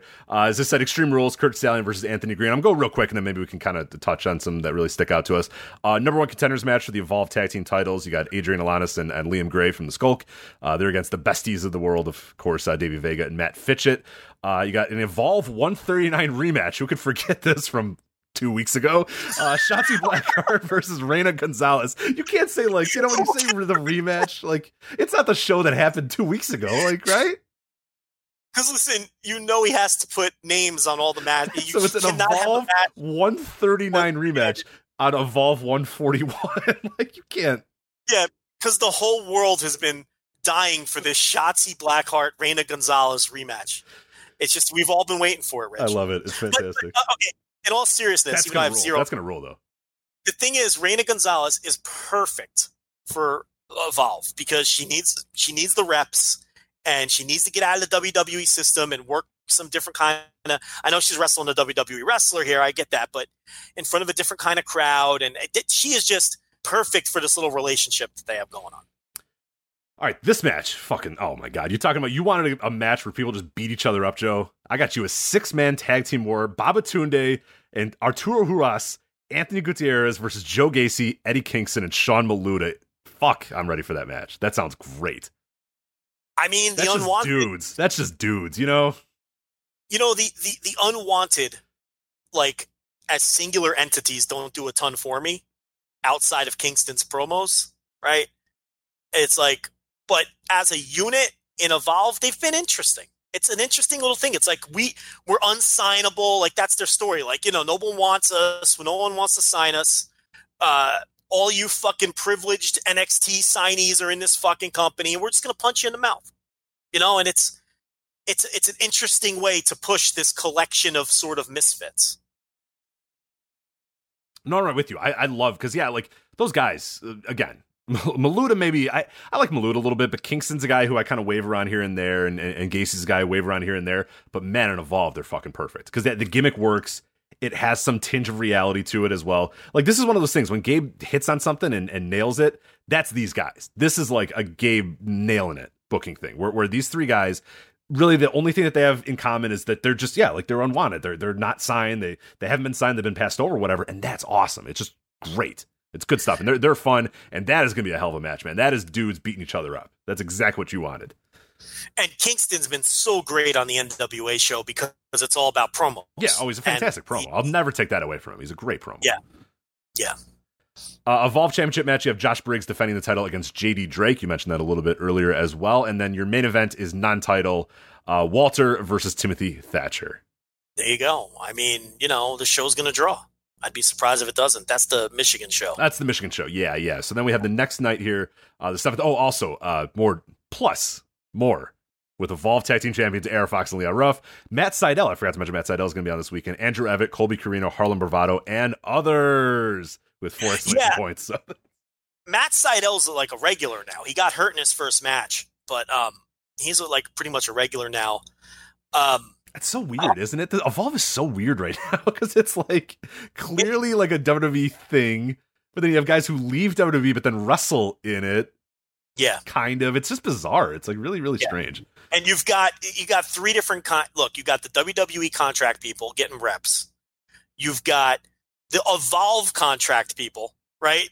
And then you've got the indie people who are just like, it's just this weird, like. It's cool. I like it though. I love that it's not restricted. Yeah, it's interesting. You know, there's something interesting about it. It's not my favorite promotion in the world. It's not my favorite era of Evolve, but it's interesting. And before the WWE thing, Evolve was the furthest thing from interesting. Like, after they lost everybody, and then, you know, there was that little period there before they did. It was so dry, you know. And so this is definitely Harlan Bravado is a guy who he's a nice little utility player on this roster. He doesn't get pushed, right? But it's weird. Like, he works underneath on almost every show. He almost always does jobs, but he goes in there and he gives you the old veteran performance. And I've really liked his work. It's weird. Like, he's not out there setting the world on fire, but he's another guy on this roster who can go out there and he gives you a solid 9 minutes against somebody. All right, let's get to this 142 show, December 7th, the next night here. 4-way freestyle. You got Babatunde, JD Drake, Harlan Bravado, and Anthony Green. 4-way freestyle with those guys. Joe, a special challenge match for you. Joe Gacy versus Andrew Everett. And why is it a special challenge? It's a special challenge. Why is it, everything have to have a fucking name on it, you know? So you can't think of anything. So it's just, that's the Gabe he's been doing that since fucking ROH. It just a singles match. He's just, fuck, what do I call this one? I appreciate that he hasn't given it up, though. Like, he should have given it up like 6 years ago, but he hasn't, and I like that now. He can't now. He can't do it now. Like, you got to keep it. You got to keep it going forever now. The best is when you get special challenge match 2. Right. We unfortunately don't have that. We have what we do. We have something else though. Yeah, we do. We have a grudge match here between Eddie Kingston and Anthony Gutierrez, which okay, I could buy that as a grudge match. But then you have a special attraction match, Joe. This is not a special challenge, but a special attraction match, which, by the way, sounds fucking great. It's Arturo Ruas versus Timothy Thatcher. Now, this can go one of two ways. This match, This can be boring. Timothy Thatcher rolls around in the ring. But if you've seen Uas, he's like a striker. You know what I mean? He's a quick, like, and Thatcher works that style too. So I hope it's that sort of match between these two. Because if it's that, that's going to fucking rule. You know, the thing about Thatcher is, you know, I've started to turn the corner a little on him slowly over the years. It's like, but are we going to get the Evolve curse with him? Because undoubtedly the worst place he's ever is Evolve, where he's never over and the matches stunk and everything else. And it's like, you know, he's wrestling Walter. Fuck, I mean, you know, there's a pretty good chance that's going to work. And like you're saying, this could be striking Thatcher, which is what I want.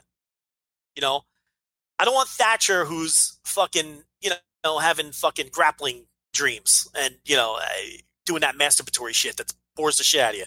But if he's going to stand up and strike with this fucking guy, who's a very interesting wrestler, this Huas, I know you like him too. Oh, yeah. Love him. That could be a lot of fun. Yeah, so interested in that one. Tag team attraction match, Joe. But if at Evolve 141, the besties in the world win the tag team titles. Oh, no, hold on. If they win, okay, it's kind of complicated. So I mentioned before that it's a number one contenders match the night prior. Only if the besties in the world win, then this becomes a tag match. Okay. Tag team titles. Got it? Here. I explained it the worst way possible because I was reading it and then figured it out while I was reading it. But go ahead. Yes, you were. Here's the thing. Reset us. If besties in the world defeat the Skulk in Michigan, okay, then this match against AR Fox and Leon Ruff will be for the tag team titles. Correct. If it's not, it's just a tag team attraction match. Yes. They have to beat the understudies the night before. They have to beat Adrian Alanis and Liam Gray. And if they prove themselves against the Skulk B team, they get a title shot against the Skulk A team, the tag team champions, AR Fox and Leon Ruff. Joe, I think they're going to do it. You know, I've been watching wrestling a lot of years, Rich. They got this. I think they're getting by a semi-main event. You think in the semi-main event maybe it won't? Yeah, if you can get to Vegas before that one, I think they take an action on Evolve. I think you put a couple dollars on besties in the world on night one, because it would make 0 sense to lose that match and then wrestle AR Fox and Ruff the next night. So. But I appreciate the one man is still sticking with kayfabe, and I appreciate that, and it's Gabe Sapolsky. I do. I will suspend my disbelief this weekend when they're in there against Alanis and Gray, and I will fall for every near fall, Rich.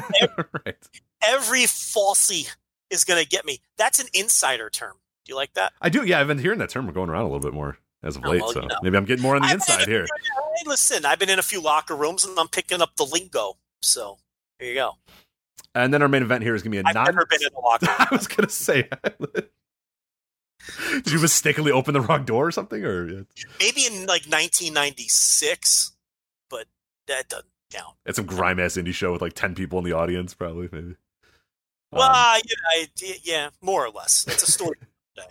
All right, that's a good one, but we don't have time for that one. We'll get to that one eventually. Non-title champion versus champion main event. You have the WWE United Kingdom champion Walter versus Evolve champion Josh Briggs. Yeah, I mean it's a big match for Briggs. It is. Get in there with Walter and put up a good showing. It's a big weekend for Briggs. He's got Drake on night one, and then Walter on night two. His chest is going to be raw as fuck by the end of that weekend. Yeah. And, let's see what Briggs can do. You know, he's a guy who is probably going to be in WWE at some point, and he's obviously not ready now. And, he's a work in progress. The tools are there. And he's got a big weekend in front of him here. But yeah, if that's a 300-seat building, they're not going to have any problem with that. I don't think. It sounds awesome. Yeah, I'm trying to make it out. There's some interesting circumstances with that night, but we'll see. I'll hopefully try to get there and check out that show because that looks like one not to miss for sure. Also, more to be announced: Shotzi Blackheart, Reina Gonzalez, Matt Sydal, Kurt Stallion, Sean Maluda, Colby Carino, Adrian Alanis, Liam Gray, and others. Just with one exclamation point there. So. You think we'll get a rematch of the rematch and get Shotzi Blackheart and Reina Gonzalez for a third? The Evolve 141 rematch, yeah. Are we going to complete that trilogy? And probably, right? Because there's no other women listed. So and others. I mean, okay, so what Chicago indie wrestlers could show up and face them. Will Kylie Ray show up and work this Evolve show? Ooh, that'd be interesting. Yeah, but you would advertise her. I would advertise that. Yeah, it's going to be some just no name. But the problem is Shine's also running this weekend as well, so they might there's a lot in town. There should be a lot in town, so that kind of opens it up then instead. Yeah. So that might not be one particular person, but it might just be like, you know what I mean? Like it might not be a Chicago specific person. It could just be anybody that comes into town for Shine. So that's a smart idea to book that week. So you can probably pull somebody for that. But yeah, those look like pretty fun shows. So we don't talk much Evolve these days, but we're checking it out and watching it. So speaking of which, I mean, like ACH is undoubtedly the biggest indie star in the country right now, right? Oh, no doubt, yeah, for sure. So I heard he got a tremendous response at AEW and had a great match too. Who did he wrestle at AEW? He wrestled. So there was it didn't. So we have a review up on the website as well. Case Low did a live review, so it was a little interesting of how it happened. So he basically, to give you an idea here, I'll kind of run it down exactly because he jumped into like a fray match of sorts. You know what I mean? Like it was one of those deals where here I'll give you the exact scenario here because it wasn't a straight one-on-one match.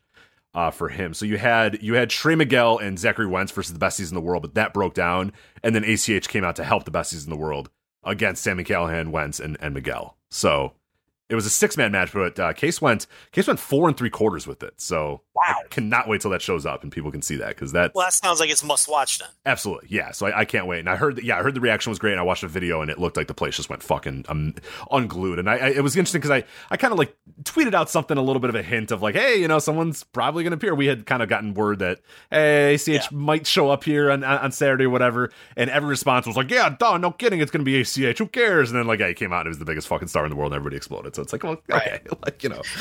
Yeah. He you know, that shows you the state of the indies too. It's like ACH, a rare wrestler gets thrust back onto the scene, right? Like a superstar wrestler and a great worker. And it's like, what are the obvious matches for him? What match do you make for ACH? If this were 5 years ago, you'd have 20 of them. What's the match? You're an indie promoter right now, Rich. What match are you making with ACH? Yeah, I mean, in AEW, he's facing Sami Callihan. And honestly, I mean, it's like I don't love it.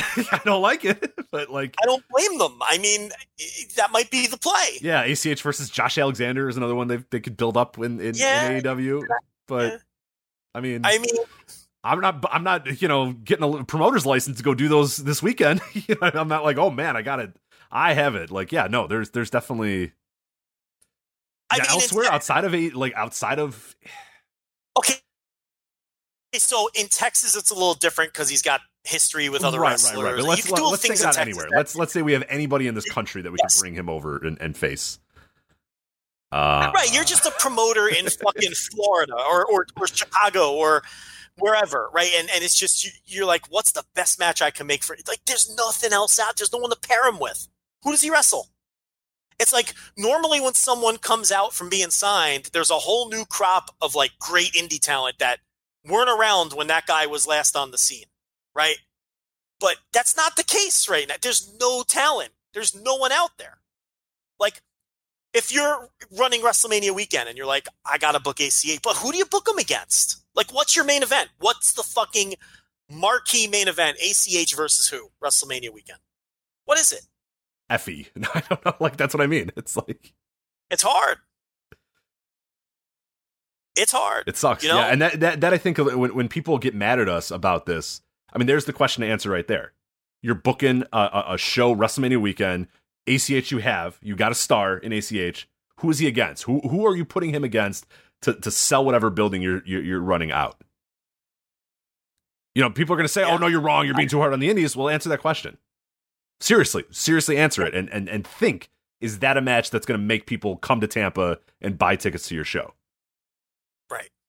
I think it's going to be harder than a lot of people think. We're going to hear a lot of names. People are going to bring people up. Well, you can bring up, listen, you can bring up fucking Ray Phoenix and international guys, but, you know, like who on the scene though is he going to wrestle? Right. You know, it's you know, I'm making matches. It's like, if I were booking a WrestleMania show, it would look a lot different than what the WrestleMania shows are going to look like. You know, I probably shouldn't. We should probably move on. Yeah, but we're raising funds right now for our WrestleMania weekend show, where two men get in the ring and face one another off in a pro wrestling match. Yes, so pro wrestling. It's our gimmick show where guys come out with music, and then they enter the ring, and then a bell rings, and then they wrestle one another, and the man who wins has pride and has won that night the match. So that is our gimmick show. Is Joe and Rich's wrestling show. It's weird, it's out of the box, but I think it's going to be successful. So we'll see. It's fucking wild idea, man. I know, it's just two guys get in the ring, man. A bell rings and then they wrestle. It's good wrestlers having good matches. I don't know if it's going to work, but it's gimmick free. We're grumpy. We are grumpy, but I hate this scene right now. The scene sucks, though. Yeah, God, it sucks. I've never been less interested in indie wrestling, but I will check out that AEW show for sure. I haven't watched AEW. I watched them all last year. I didn't watch AEW at all this year because I've been so. Yeah, it's a good time to jump back in because I think they've done a great job. Like Ace Romero is like a legit star in that company. Like they've done a great job with him. Josh Alexander's back and he's really, really good. Paco, of course, you've been following the Paco thing forever. Yeah. You know, he wins a big title on that show, and it's huge. It's a big deal. It's like a 4-year story that they've told with him, 4 or 5 year story with him. So there's some really good booking going on in AEW. Fatu's there, and they're doing pretty good stuff with him. So yeah, it is kind of my home promotion, but it's also one of my favorite promotions. But I think they've done a really good job this year. So I think you'll enjoy it when you check it out. I think they've been smart about it, and they've kind of weathered the storm. When there was a while there where all their talent got yanked, and it was just like, oh God, what's next for them? But there is a light at the end of the tunnel. It looks like for what's going on right now, and I think the last half of this year has been really, really good for them. So, well, I look at their lineups and they're not doing all the dumb shit that everybody else is doing. Mm-hmm. Hey. You know, it's preaching the choir, man. So, at least there's that. But what else we got here on the show? We have Starrcade, Joe. Tell me about Starrcade. Oh, so yeah, Starrcade. The Thanksgiving tradition of Starrcade. Yeah, I mean, I don't really want to break down Starrcade, the show, but it's like, it was an hour and 15 minutes long, and it's got the Starrcade branding, and this is this thing they do every year in the winter where they take a house show in the South and they slap the Starrcade branding on it, and then they give you like 3 of the matches from that house show, and it's like, I don't know, it bothers me. Like, why sully like the Starrcade name and brand, and what are you getting out of it? They don't push it on TV. It's non-canon, because then they don't refer to it on Raw or SmackDown in the aftermath or anything like that. So it's just fucking house show matches that are inconsequential and don't mean anything. And then it's like, why don't you just give us the whole fucking show? Why are you giving us an hour and 15 minutes of a 2 hour and 45 minute show? Just show the rest of it. You know what I mean? It's like, I like the idea of WWE, and we've talked about this, doing like one live house show per month, right? Like they used to do back in the day with MSG and Boston Garden and the Caps Center and I think the Caps Center, Maple Leaf Garden for sure, Philly Spectrum, LA Sports Arena. Those house shows used to air in those local markets on cable, right? And you get the whole house show or whatever. And they were really the only territory that did that like filmed all of their major house shows. And that's why they have such a great library of all that history that we can go back and watch.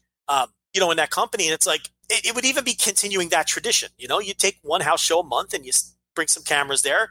You bring your D-level announce team and you give them some reps. There's a lot of good reasons to do it, right? It's content for the network. And, I was going to say that adds value to the network. Whatever value it is, it adds at least a little bit of extra value, and it costs you not much else to do. Yeah, so it seems like a no-brainer. Yeah.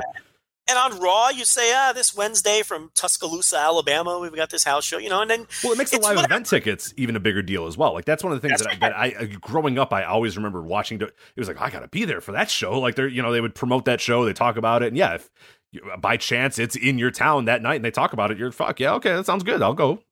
But there's no reason to now. Yeah, why would you go now? No, right, but and then once a year, you do a title change. Or once a year, you do a big angle and somebody turns, right? Just to keep people on their toes and say, oh, well, WWE's coming to fucking Mobile this fucking week and they're putting it on the network. Something might happen. You might actually, Rich, I know this is crazy, you might sell some tickets, right? If you do these things, it's like, but they don't think that way, and it's like, So I really just don't understand the point of this Starrcade thing. It's the second year in a row they've done this. They're nothing shows that mean nothing, and you only get half the show. And it's like, why are they even doing it? Is it to keep the trademark alive? Is it to... Bingo! Ding, ding, ding. Yeah. So that's the reason they just... how do these trademarks work if you don't use it? I think so. I don't know enough about trademark law, but I'm sure someone can explain it a little bit better. But my understanding is because they book it as like they trademark it as like an event name or whatever, that they at least have to actively use it as an event name.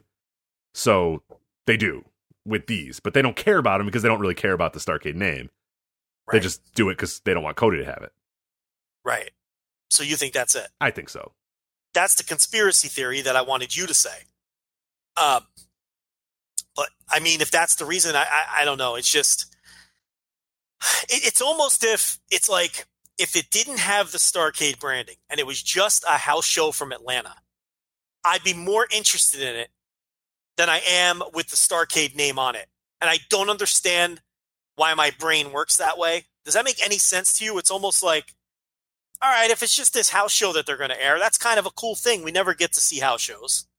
And it'll be nice, it'll be a nice change of pace to watch a stripped down WWE show and how they perform, for a live audience or whatever, and it's not on TV. But once you throw the Starrcade branding on it and make it just like this 1 hour thing, you have Ric Flair come out and do a dopey promo, it's like, now it just feels cheap to me. And it doesn't feel like something that, it just feels dirty. Mm-hmm. It just feels dirty at that point. And I don't like that they do it. And I don't like that, like, the Starrcade history, Vince Russo aside, right? Like, has these fucking shows as part of the lineage. It just bothers me. And I can't put a finger on as to why it does, but I don't know. It feels a little dirty. And it's like, it'd be one thing if they treated it like a big deal. Like if they did a TV angle to set it up. Or they did angles on it to set up something for TV, but they don't. So just air the fucking house show in full at least. If you're gonna slap that name on it. I don't know. Yeah, it's bizarre. It's like weirdly half-assed, but then weirdly like inorganic. It's a strange way to go about it. I'm right with you too, because if they just said, "Hey, we're gonna air this house show this Wednesday or this Saturday or whatever," I'd watch the hell out of those because it'd be kind of cool to kind of see a different style, see it a little less kind of put together. You know what I mean? Like you said, like the D-list announcers, like some guys trying some stuff out, maybe some matchups that you might not have otherwise seen or what, just different stuff that could have happened. It's just different. It just breaks the monotony of WWE. But it's that it just kind of feels forced and weird, and that's kind of what these are. And yeah, it's no giant entrance ramp, no fucking blaring fucking color. Because some of those old and the what they call it, the vault on the network, or the old school, I think they call it, inside the with the house show. That's, you put one of those on, they're 2.5 hours, they're a shit ton of fun. You put one on from 1988. And, you got the prelim guys in the beginning, right? Yeah, you got some backup ring announcer, too. Some local dude that they just bring in. It's no Finkel. It's, local radio DJ guy or whatever. And it's great, yeah. And it's all those matches they used for primetime wrestling. Were always from those house shows. And it was just a change of pace, and it was different. And, it's just another facet of the network that they don't really exploit to their fullest. It would give them a lot of advantages, too. Like you said, it would enhance the importance of the house shows, maybe sell some additional tickets, give some reps to your announcers and your team production people, but maybe they see the advantages to and those sorts of things. But yeah, I don't know. But they've made it patently clear that you don't need to care about these Starrcades. So maybe you're right. Maybe it's just to keep patents alive or whatnot. Yeah, again, like somebody who knows a little bit more can probably jump in and let us know. But yeah, as far as Starrcade, the one that actually aired anything to talk about, it was Street Profits defeat the OC, the Kabuki Warriors in a retain their titles in a Fatal 4 match against Alexa Bliss, Nikki Cross, Bayley and Sasha Banks, Becky Lynch, and Charlotte Flair. And then the old classic WWE bait and switch here. They said it was going to be Lashley versus Rusev. Then it was not. It was Lashley versus Kevin Owens, and it ended via DQ. So they announced a last man standing match between Bobby Lashley and Rusev, and then didn't do it because, fuck you. That's why. Right. Even on this inconsequential show that meant nothing, they still didn't give you what was advertised. And I think that pretty much sums up Starrcade. Yeah, I don't want to get into that discussion again because we'll just get a bunch of dopes telling us card subject to change in the mentions, which is not what that is. But again, if you want companies to lie to you, then knock yourself out, man. It's cool. Like, whatever. Yeah. All right, let's wrap up here with update on NWA Power and NWA Into the Fire. So we of course we're recording this on a Tuesday. We both watched the episode of NWA Power this week, which is the last tape show. Correct? That is it. We're done. That's it. So next week is, because we have still the 14th is Into the Fire, which we'll talk about the card here in a sec. But what is going on then in this next week after Power? So we have Power supposedly this week. So it's nothing. So it's just a blank. There's not even nothing's airing on that. We're ready for Into the Fire now. So yeah, according to Lagana, nothing. So, and this was and again, there was a lot of confusion last week, and I talked about it behind the paywall. But last week's show with that weird recap show or whatever it was, that was not some heavy edit to get Cornette off the show. That was the planned show all along, to do that recap show. And it got horrible reviews, and everybody hated it. A lot of people assumed it was just to scrub Cornette. That was not true because Cornette was on this week.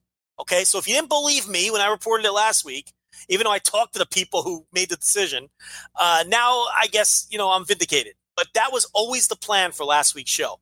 But it was such a disaster that we are told that they're never doing that again.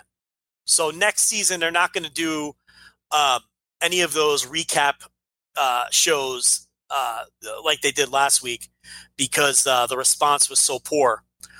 So those aren't going to happen moving forward at this point. But on today's show, which was the last show, they did finalize the pay-per-view. It'll be the Rock and Roll Express versus the Wild Cards in a rematch. The Wild Cards challenging for the tag team titles. Rock and Roll Express, of course, won them this week on TV. And then it's Colt Cabana versus Ricky Starks versus Aaron Stevens in a national title this week. Mountain complained. Cabana told Stevens if he could beat Starks, he'd give him a title shot. I don't know why Starks agreed to that. That didn't seem to be a very good deal for him. So Stevens, with some chicanery, defeats Ricky Starks. And then for some reason, they then announced it's a three-way for the title. I don't know how Starks got in the mix, but it ended up working out for him anyway. That was all a little confusing. So it's going to be a three-way at the pay-per-view. Those are the final two matches, and that's now the card is set for Into the Fire, and that'll wrap up season 1. Oh, and Stu Bennett is replacing Jim Cornette. So couldn't be more different than Jim Cornette to bring in, Bad News Barrett to work with Joe Galli on the pay-per-view. But that's the direction they're going there. So, yeah, I don't know. They did James a long promo on the show. So did Nick Aldis. They sort of explained why James Storm is getting the title shot, because it really didn't make sense last week because James Storm hasn't really won a match. Like, he lost the national title, didn't really win any matches. Why is he getting a world title shot? So they at least explained why he's getting the title shot this week. It was clumsy. It wasn't perfect, but they did explain it. You're right. But they did explain it at least. Basically Storm is running his mouth and Aldis wants to shut him up. That's the idea behind that. But that's the pay-per-view. That'll be on the 15th, and then they'll tape season 2 the day after that. And I would expect, just based on conversations we've had, some changes season 2 in terms of some of the talent being used and whatnot, because the idea behind this project is each season is going to be a little different than the other. So they're going to try to mix and match talent. Now, your guys that have the big contracts, they're going to be back every year. Your Nick Aldises and your Eli Drakes, James Storm, people like that. Some of the underneath people are going to change, though. They want this to be like a territory where guys come in and then go away. Right, a roving cast of people in and out, yeah. Right, so you're going to see a bunch of different names when they do the TV following the pay-per-view. So the pay-per-view will tie up most, if not all, of the loose ends from this season, and then they're kind of going to, hit the reset button and for season 2. As far as the pay-per-view goes, it looks like they told us that the YouTube model has at least worked from the perspective of they have already doubled the amount of pay-per-view pre-sales that they did for the 70th anniversary show, which was the last pay-per-view they ran before they had the YouTube show. So you see the power of that exposure. They really have only been doing about 200,000 views in the first 7 days for the show. But even at that level of 200,000 views through the first 7 days, with those great numbers that Garrett Kidney tracks, they've doubled their pay-per-view buys with still about 10 days to go. What is it, about 10 days or... Yeah, as of this recording. So, yeah, the 14th. So, yeah, as of this recording, about, yeah, a little over 10 days. Yeah, so it's like, you know, and the idea is they also have a number in there where if they hit X amount of pay-per-view buys, I don't know how many it is, that will pay for the taping the next day.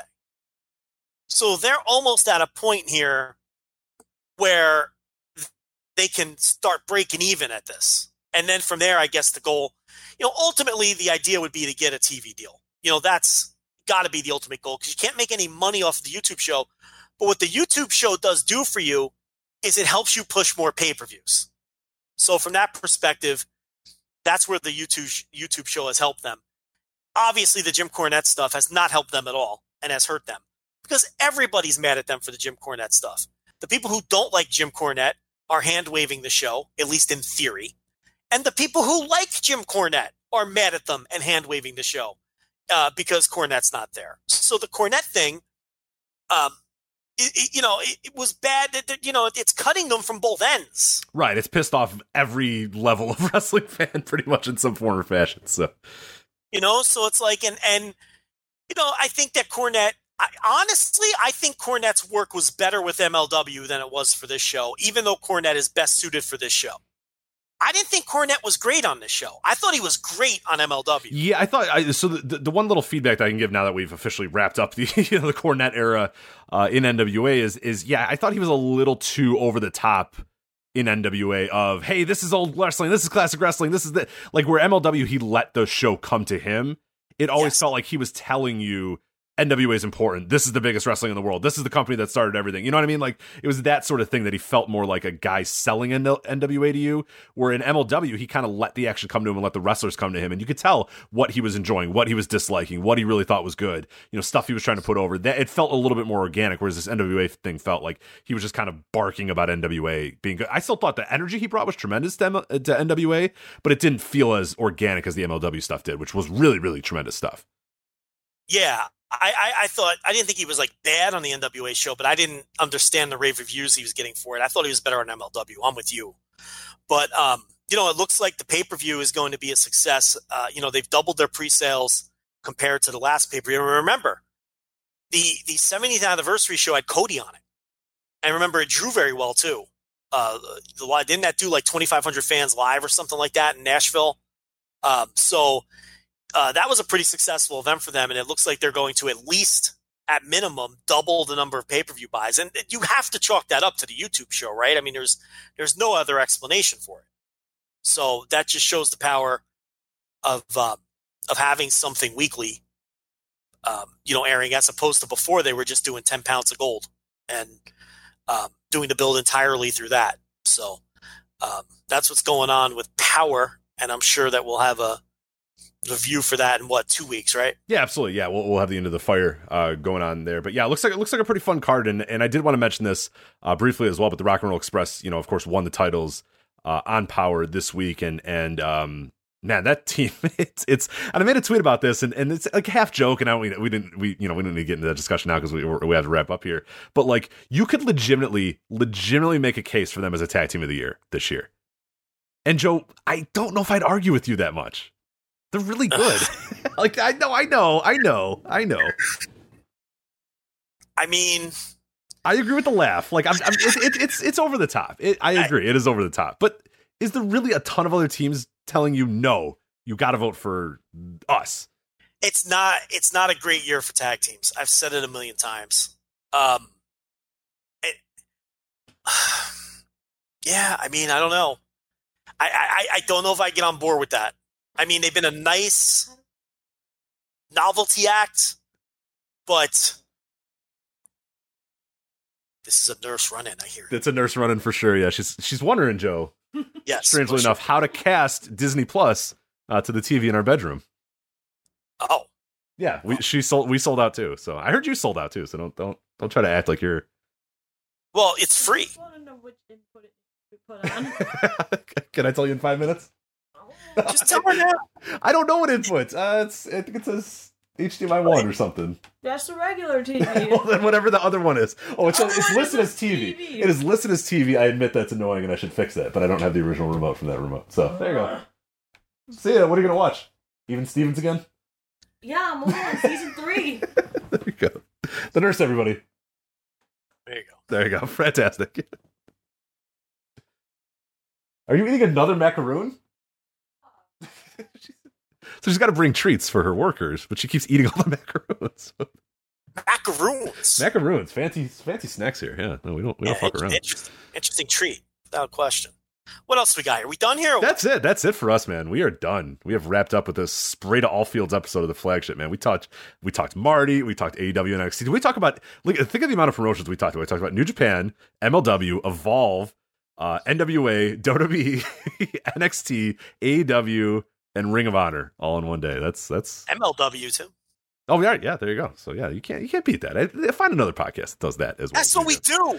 It's unbelievable. That's what we've been doing for 8 years. We're so good, Joe. You know, so good at the audio. It's amazing. It's incredible how good we are. It is fantastic. We make 3 hours fly by. But anyway, if you want to hear more of Joe and I, if this wasn't enough, if this 3 hours is not enough, and you're saying I need more Joe and Rich, we talked about it at the beginning of the show last week. We didn't have a show, and people are saying, "Oh my God, I haven't had Joe and Rich in my life." Well, that is your fault because there is plenty of Joe and Rich to be had. Patreon.com/Voices of Wrestling. Patreon.com/Voices of Wrestling. $1 opens you up. $5 opens everything up. Everything that we've done audio-wise since this thing launched on Patreon, patreon.com/Voices of Wrestling, $5 opens that all up. Kings of the Tokyo Dome series, Joe's news and notes, Joe's weekly TV reviews, everything that we do here, the Kings of the Tokyo Dome series that I'm doing, any other future series that we do, all open, $5, patreon.com/Voices of Wrestling. We do also want to mention as well with the holidays coming up, voicewrestling.com/Amazon as well. If you make a purchase on Amazon, we would really, really like if you just did voicewrestling.com/Amazon and then looked for your items. It's going to be everything's going to be the same price. Everything's going to be the same with Amazon. All that happens is a small percentage goes back to us, and we appreciate it very, very much because that is, the people might not think like, hey, I'm going to buy a $5 thing or whatever, but that adds up over time. And if everybody buys $5 things, we're good. But the best way to do it is just everybody listen to this, subscribe to us on Patreon. That's the way to go. Joe, you say it every single week. If everybody did this, we could quit our jobs. So I'll let you give that pitch one more time because seriously, everybody sign up so we can quit our jobs because I'm sick of my goddamn job. So. Trust me, I've done the math many times. I do the math every day. If everyone listening to this subscribe to the Patreon, you know what you're going to get? You're going to get full-time JL and RK. We can do this show 3 times a week. Why not? We'd have all the time in the world to do it. We could do pay content every day. This could be our full-time job. Okay, so I've done the math daily. It adds up. if everyone You'll get a 24-hour stream. It'll just be Joe and I stumbling into a microphone occasionally over 24 hours and just talking about wrestling. This is all. I promise that. That's not true. I'm not going to promise that. So. But maybe.